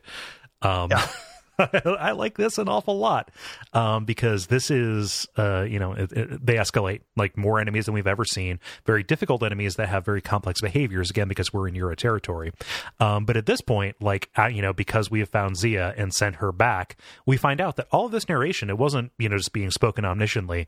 Like, this is Rux telling the story, but because we're kind of at the present, he has no idea what we're doing right now. He is supposing what's happening as he's going on. So like, and saying like, okay, well, if he's able to accomplish what I've sent him to accomplish, like, we're not going to die. We don't know what's going to happen, but all of this is going to just stop. Yeah. Yeah. Introducing the final choice that's going to come after this. And this level is, very tough, but at this point you have kind of end game equipment, and then they give you the gravity gun here in this next section. But like, it is, it's tough, but it is also almost like we've entered into the final cutscene already. Yes. Here, and it happens so gradually. Like, you just kind of start becoming this like kind of narrative function thing as opposed to a gameplay function without even really realizing it. Mm-hmm. Yeah. So one of the gravity guns that we get is a new kind of tonic, hopscotch. Again, very good. That gives you the ability to jump. This is kind of a mixed bag for me, honestly. I hate mixed bag. It has its drawbacks to it. I like the idea of being able to jump all of a sudden, but has a little bit of a Zen kind of feel of a non-platforming game becoming a platformer. I don't know what it adds. Yeah. Gameplay wise, really. Like, the platforming here is not specifically meant to be challenging, really. And it's not particularly cool. Either. It's not very fun. So it's not like it's, again, I don't think it's a war crime. Like, I didn't feel like it was even Zen level. I just felt like it, like, I didn't have that much fun with it. You never really engage in combat while doing jumping platforming at the same time. So like, here's, a totally different kind of game introduced in the last 5% of this one. Yeah. It feels like something that they built into the engine expecting to introduce it earlier, but they found out that it wasn't as, it wouldn't bear as much fun as they expected it to. So they just instead of getting rid of it entirely, they just relegated it to a different thing. The bummer is it takes away your block. Yeah. Yeah. So, but you're not free. This is only gonna be for a second because does it take away your block? It takes away something. It takes away your dodge.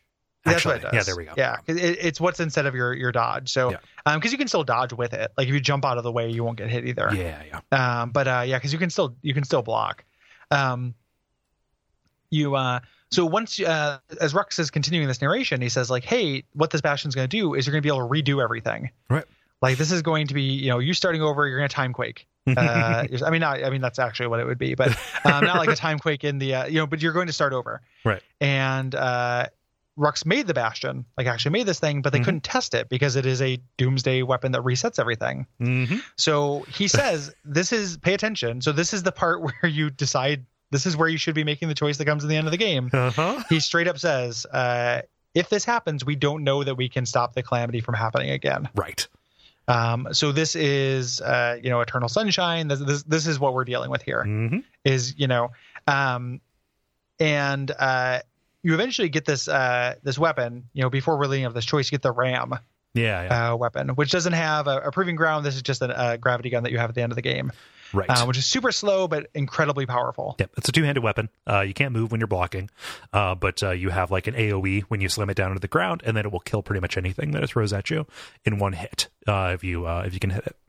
And you are fighting, tons and tons of Zura. Thanks. Yep. Fighting tons of them here. So it's just like, this is your power trip, just carving through these guys that were very, very tough. Yeah. And you get to this kind of end bit here, and Zolf is like, his countrymen are not going to go along with it. Right. Like his countrymen are like, you invited, like, you brought this horrible force of destruction. Like, the world has already ended, and this dude has killed countless numbers of them. Like, and he followed in your back trail. And so, like, good. You led him here. Right. And so you actually see him, like, they attack him, like they're surrounding him. They teleport away, and he's just like laying there, still breathing, but unconscious. If you leave him, he is going to die. But you cannot carry both him and the ram at the same time. Yeah. And you're going to move through a really kind of tough area here. So you can either make yourself totally defenseless and do this kind of like amazing, walking down the Green Mile kind of thing as his countrymen are around you and taking pot shots at you, hurting you as you go, and you can't do anything about it. You're giving up your defensive vocabulary. Or you can take the ram and fight back. I've always taken him with.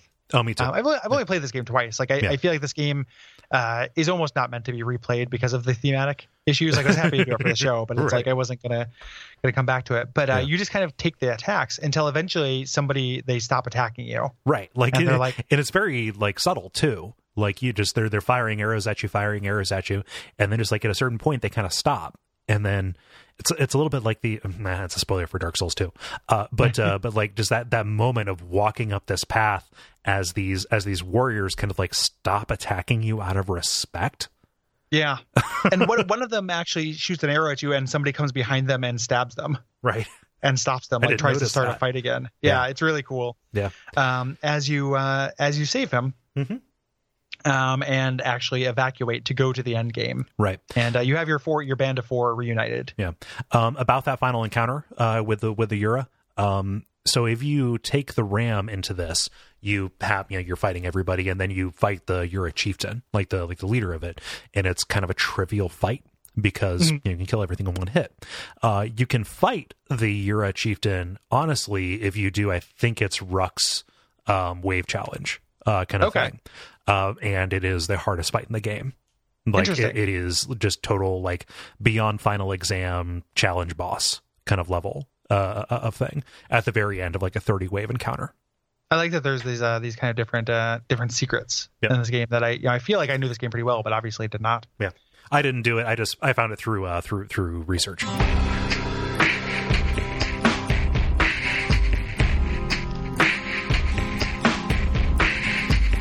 So after, regardless whether you fight that boss, you get to this little last end game choice. Yeah. Place the shard, and Rux takes you to the heart of the Bastion, and you learn, he's already kind of laid it out. You have these 2 choices. You can restore the world, kind of reset things. Or you can evacuate and stop the cycle. Yep. Which is just, it can just kind of fly off. It kind of becomes this weird flying machine kind of thing. It's a Professor Horatio Huffnagel's contrabulous contraption. Yeah, exactly. It's Mr. Megorium's Wunderbar Emporium. Yeah. So like the reason this is, when I say this is like a final exam thing and like this is the right choice, right? Like I've read some kind of treatments of this as like, oh, this is a metaphor for relationship ending. Yeah, Aaron Signal specifically has done. That's his thing. It's a really good video. Everyone should watch it. It'll be in the notes. even if it's not a relationship, if you take this as a metaphor for any number of things, Right. like how about the mistakes one makes because they're addicted to all kinds of booze. Right. You know, this violent kid, this character who is drunk, you know, regardless of which, this is some kind of, there's a metaphorical read for this. Yeah. It doesn't have to have literalism in its meaning. It's a wonderful thing. Like, it's portable. It can reflect whatever you bring to it. Mm-hmm. Yeah. And if the choice, you know, again, I brought up Eternal Sunshine before. The choice is keep making the same mistakes over and over, or like move on with your life. Yeah. You know, and it's especially, I mean, the pertinent thing is our memories will be erased. You know, we're gonna go back to the very same moment in time. We will not have gained from seeing what will happen, right? Like, yeah, doing things over again isn't really it's not great. Yeah, it's not. You can't do that. Right. You know, that is a life truth. Like there's no sticking sausage back into the grinder to get a pig. Yeah. You know, and doing so, if you lose that insight, you lose those kind of things that you've learned from that. You lose that experience. You know, then it's meaningless. Yeah. Like then it was a waste. We'll be the same people, and we're going to make the same decisions. And if I make this decision now, you know what that means? We're just going to keep living it over and over again and suffering over and over again. Yes. You're setting yourself up. The restoration is hell. Right. In this. And the reason why this is good, like the reason why this is such a good choice and so well remembered, is they do a really good job of tempting you with it. You know, because the entire time it's framed up until that point as like bringing everybody back. Right. And they're like, Celandia was wonderful. It was beautiful. People used to walk on this promenade. People used to go to this bar and have fun. Hey, this was this person you knew who you liked. Here's this ribbon from a girl you fancied. Like it is doing its best to show you what you've given up. The lesson you're supposed to learn is that once it's in the past, like it doesn't actually matter. You know, what matter, like what matter. I mean, it does matter. What matters about it is what you learn about it, how you move forward. Right. So like I mean, I feel very strongly like there is a win condition for this game, which is not doing the restoration and then never playing it again. and there couldn't, you know, when people were like, it's weird ludically because it does spend all this time familiarizing you with all these weapons that some of which you don't get a lot of time to spend with. You know, if you're the weapon you love the most is a late game, you know, like, man, do I love the Calamity Cannon. Like the way this rocket launcher works just works for me. You're not going to get very much time to spend with it. You can go into New Game Plus, but New Game Plus also feels like it's a little bit contrary to the theme. Doing a sequel to this, like I read like message boards and stuff online about this when it came out where people are like, oh, it's positioning itself for 2 sequels. There's going to be like the restoration sequel. No. And the evacuation sequel. The restoration sequel is just the game again. It's just Bastion again. And like doing it all again, kind of not having that be filling in that question mark is contrary to the emotional core of the game. Yeah. Like you're choosing possibility. It is a choice between stagnation and possibility. And possibility, like, should not, you know, it loses some meaning once it's defined. You know, so like having it be like, and then the kids like flew from town, you know, area to area and got a bunch of fun and charming adventures. Like it functions on that level. Like the game is like a really cool kind of baseline tale, you know, but it also, it would like the actual theming would get betrayed by doing that. Yeah. Like you would not actually gain anything by going to a new place. Like everything about the story that is revealed, you know, either through the narration or through the details that you find, like it is fraught with the weight of history.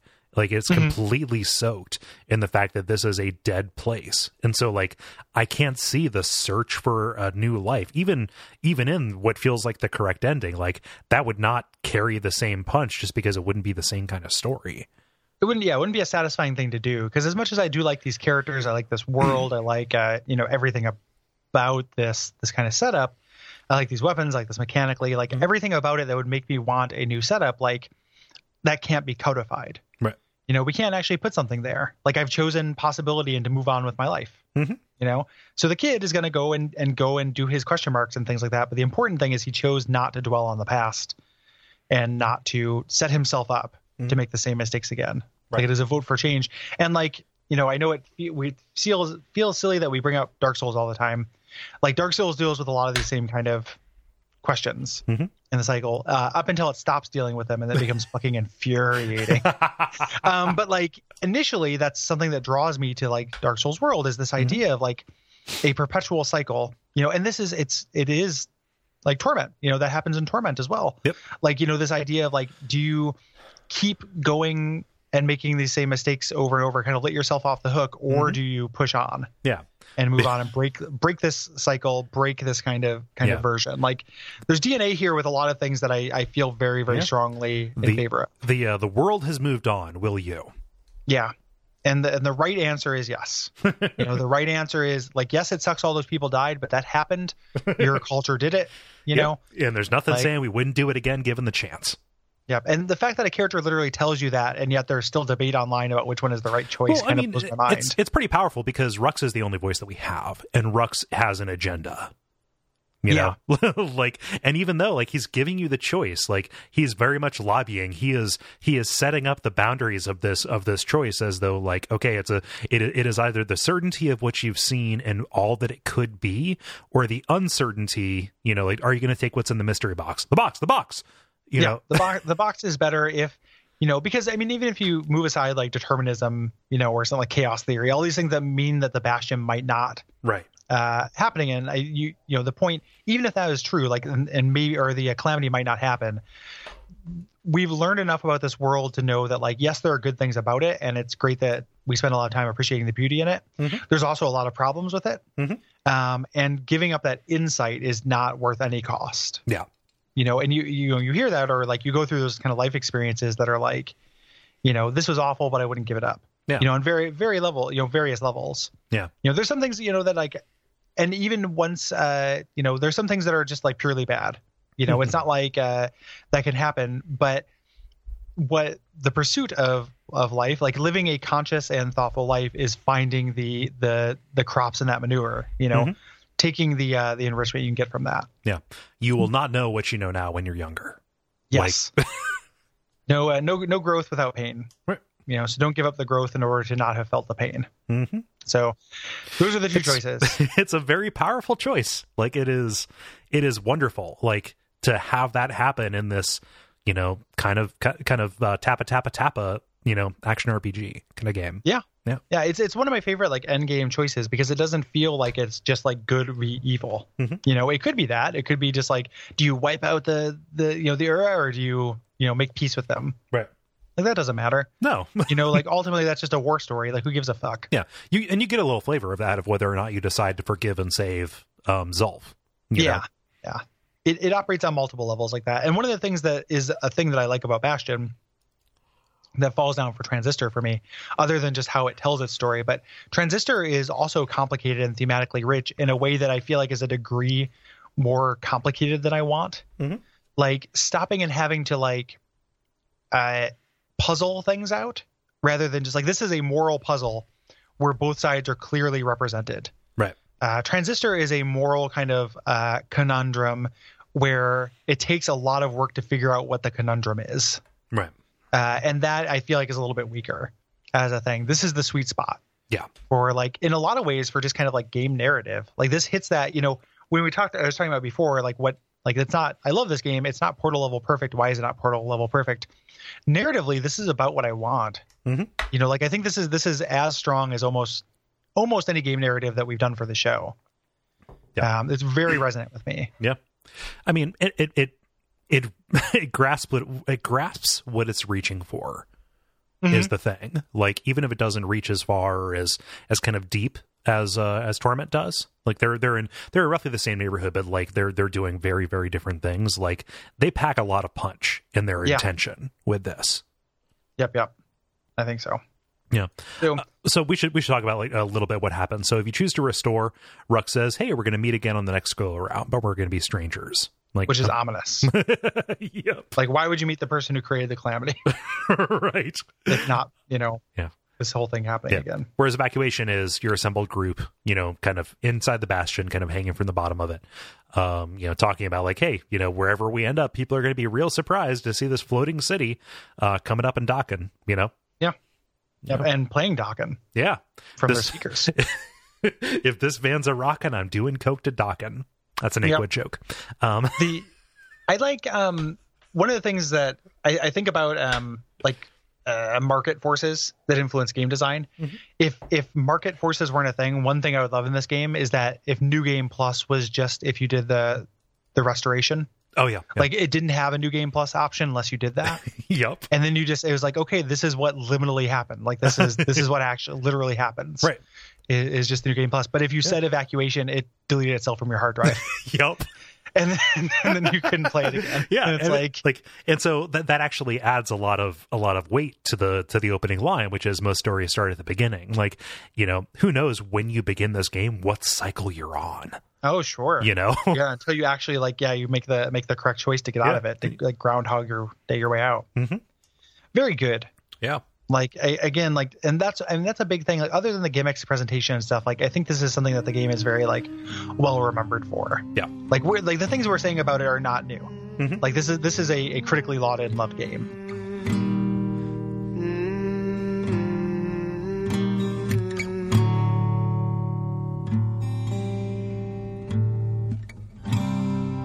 I set my sail, fly, the wind it will take me back to my home, sweet home.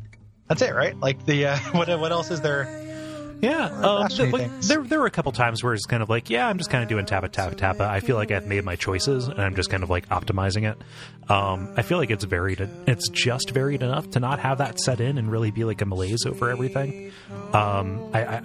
There's enough going for this that even if one particular aspect kind of falls down, like you can retreat to the other thing that really works for you and kind of plays into it. I can see some people's kind of mechanical quibbles with it and the way that it kind of works out, but I think that the way that it leans into specifically the decisions that set up the parameters of the way you play moment to moment, I think that's fucking inspired. Yeah. And that will forgive any number of sins related to the way you lock on to something. It's so short. Yep. So like the aspects of it where people, if people quibble about it because it's like it gets monotonous or that it's it's like a parable, and it plays in like 6 hours. Yeah. It is a very, very short game that gets in, makes its point, both mechanically and narratively, and as far as like games where like overhead action RPG games, like this is one of my favorites. Like you are doing more complicated build things and you have more player choice and kind of mechanical depth than you do in like Link to the Past or something like that. Like I don't like this necessarily more because that's all kinds of nostalgia and stuff tied to that. But as far as like Zelda likes in that respect, like this is really kind of top of the pops for me. Yeah. Like if I'm going to play an overhead action RPG, like this hits all the notes I want. Like yes, it gets kind of tappa at parts, but like that's kind of that's the genre. Mm-hmm. Like if you don't like that, that's kind of, you don't really like these games, I feel like. Yep. I can't think of one that doesn't indulge in that at least a little bit. Yeah. So yeah, I don't have those problems with it mechanically. Like the 12 hours I played on this total, in my life, both felt like good uses of my time. It's one of those things where I was talking about it having a sequel or anything or being longer, like that would ruin it though. Mm-hmm. So like the biggest like criticism I would lay against it mechanically is the thing I keep saying about it feeling like a tutorial for a large portion of it. Yeah. So it never gets to the point where it's like, I have all my things, let's see what I can do with them. Yeah. It does, but it doesn't fulfill that potential. Yeah, we call it a 3-act game, but like it is very much like the last 20 to 15% of the runtime where you are against the era, Yeah. So, I mean, that's my biggest problem. Anything else I think is actually works really, really well.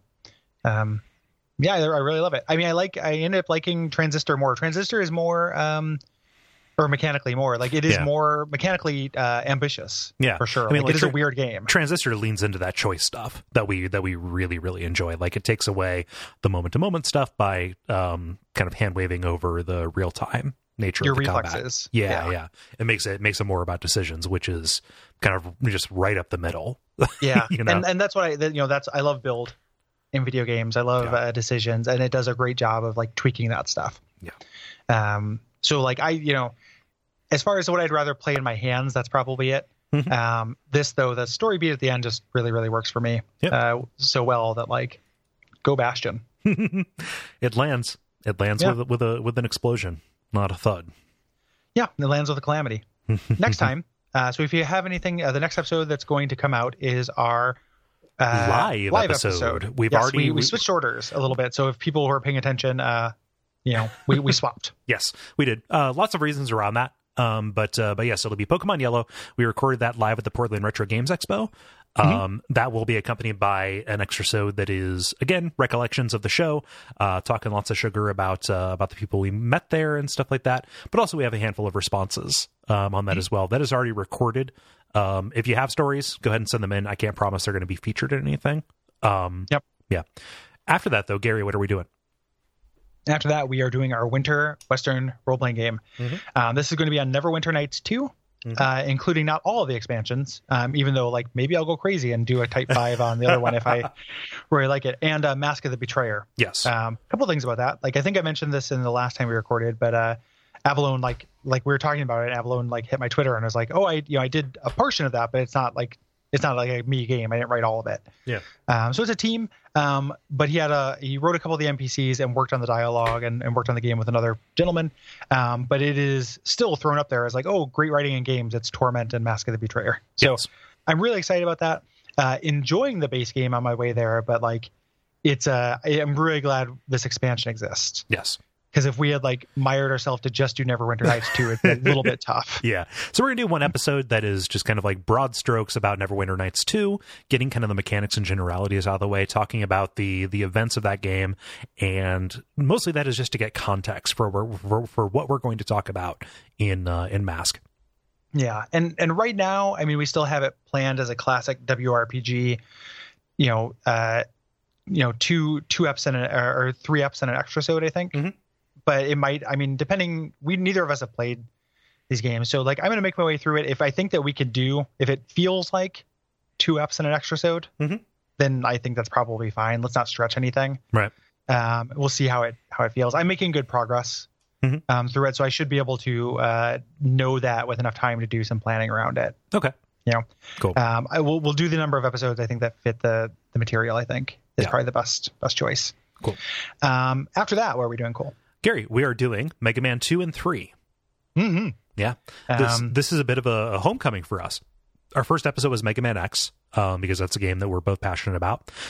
We did Mega Man Legends last year, but that was a real mixed thing. Mega Man 2 and 3, though, these are kind of just foundational works for the both of us. We're going to do them as a kind of dual episode so we can compare and contrast. I think that Gary and I fall on kind of differing sides of this, but both have tremendous affection for the other game. I don't know if we do fall on I can't really choose between them. Okay. So I don't know if I fall on a side on that. I love them both very, very much. Yeah. They're very short games, and they're both very similar. So doing them together makes a lot of sense. This is kind of the golden age of the main series. Like there's a lot actually to recommend, like 5. 4 is a little bit of a meh, but like 2 and 3 are just kind of the height. Like they shook out the of Mega Man 1 and just kind of like really, really found their stride. And the reason, we're doing both of those too is that like, because of the nature of the show, doing just 2 by itself would mean we'd probably never do 3. Doing just 3 by itself means we'd probably never do 2 because it's so similar. Yeah. So we were doing those together. Also a little fun trivia. This was originally going to be something we were going to do for our live episode. Right. But switched to Pokemon because Pokemania and we love Pokemon and we have Sun and Moon fever as well. Yep. So this is, I'm really looking forward to that. I've got the Legacy Collection, which is such an amazing and beautiful package. So good. It's really, really good. So I'm looking forward to playing through these again. And, Mega Man is really good. Secret weapon to Mega Man. One of the reasons why I love him is how fat he is. It doesn't come up enough that like he's really cute and chubby, but he's very chubby. Yeah. Like he's a very chubby little man, and that is one of my favorite things about him. So everything is. It is a very chibi game. Yeah, super cutie. After that, we have awesome stuff planned. We more or less have games planned out for another year. We don't have them slotted, but we have like the stuff that we'd like to cover. Yeah. We're going to have to start having, or we're going to have we want to start having our executive producer. Episodes will start trickling in. I'm really excited to see what comes down the pipe. Holy shit, those filled up in like 12 hours, Gary. Yeah, that's awesome. So I mean, if that's something you want in on, that will happen eventually. You know, like these people get their picks first, but go ahead and give it that level. You'll get your pick after that. I'm really excited to see what people do, because like something, you know, and I keep saying this, and this was true even at the time, but like you get your Soul Reaver episodes, you get your Mega Man Legends things. Even if I don't end up liking the game very much, like it's very enriching to like go through it. You know, like I wouldn't give up the Soul Reaver episode for anything. No, not just because of the product, but even just the experience of being like, oh, this is a way that a game can be bad. Yeah. Like this is the way that nostalgia can betray you. Yeah. We grow from both. Like I wouldn't give it up. I wouldn't reset. Yeah. And like I, you know, choosing the Bastion to make it so I never played Soul Reaver would be the wrong choice. You know, like I went through all the hell of the calamity of Soul Reaver, and now I'm going to move on, like enriched for it. Yeah. And so anybody who's worried about that, we've done this in the past. There are huge episodes that we've done that have been chosen by people who backed our Kickstarter back in 2013. Like that's what brought us something like the Gabriel Knight 2 episode. You know, like Star Control. Yeah. You know, Kirby. Link to the Past, like a lot of really great episodes that we've done that are a result of this directly. You know, and we're not going to like put out anything we don't like. You know, we're not going to record something on a game that we think will not make a good episode. So like you can trust us because these are vetted. Don't feel like that because this part has been kind of crowdsourced to people. This is more a cool way to throw us curveballs, you know, and give back to people who support the show. Yep. Speaking of which, how can they do that? Well, Gary, if they want to, they can go to patreon.com/duckfeedtv and check out the rewards they can get there. We've talked it up recently about this redesign that we've done. It has been a resounding success. And people have responded very well to the decisions that we made in kind of making stuff available. The extra content is more accessible than ever. Things like Adaptation Decay, the most recent episode of Try This, I think is the best one we've done. It is a fitting kind of send off to that miniseries. And more people can get access to Exquisite Suffering, which is some of the best stuff we've done as well. And all of that, you can check that out. $5-10 a month, even down to like $2 a month gets you access to our Slack channel. We stand behind it. We firmly believe that this is kind of a great way, not just to support us, like we see that, like that is self-evident, but like that you get stuff of value from doing that as kind of thanks and as incentive. Yeah, we don't want to feel gross about anybody spending their money on us. Right. So, and I've never felt gross about it. No. So it's, you know, and that's because of how we balance that. So we really do appreciate it. And we hope that we feel confident that you'll feel good about it too. And then normal things like ratings, reviews, telling people about the show. You know, all those things are really, really noteworthy. The Resident Evil 4 episode was really big for us.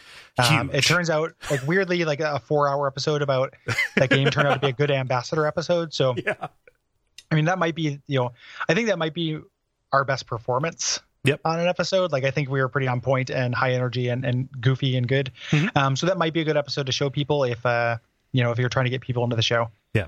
I really appreciate that. It is absolutely the most downloaded thing we've ever done.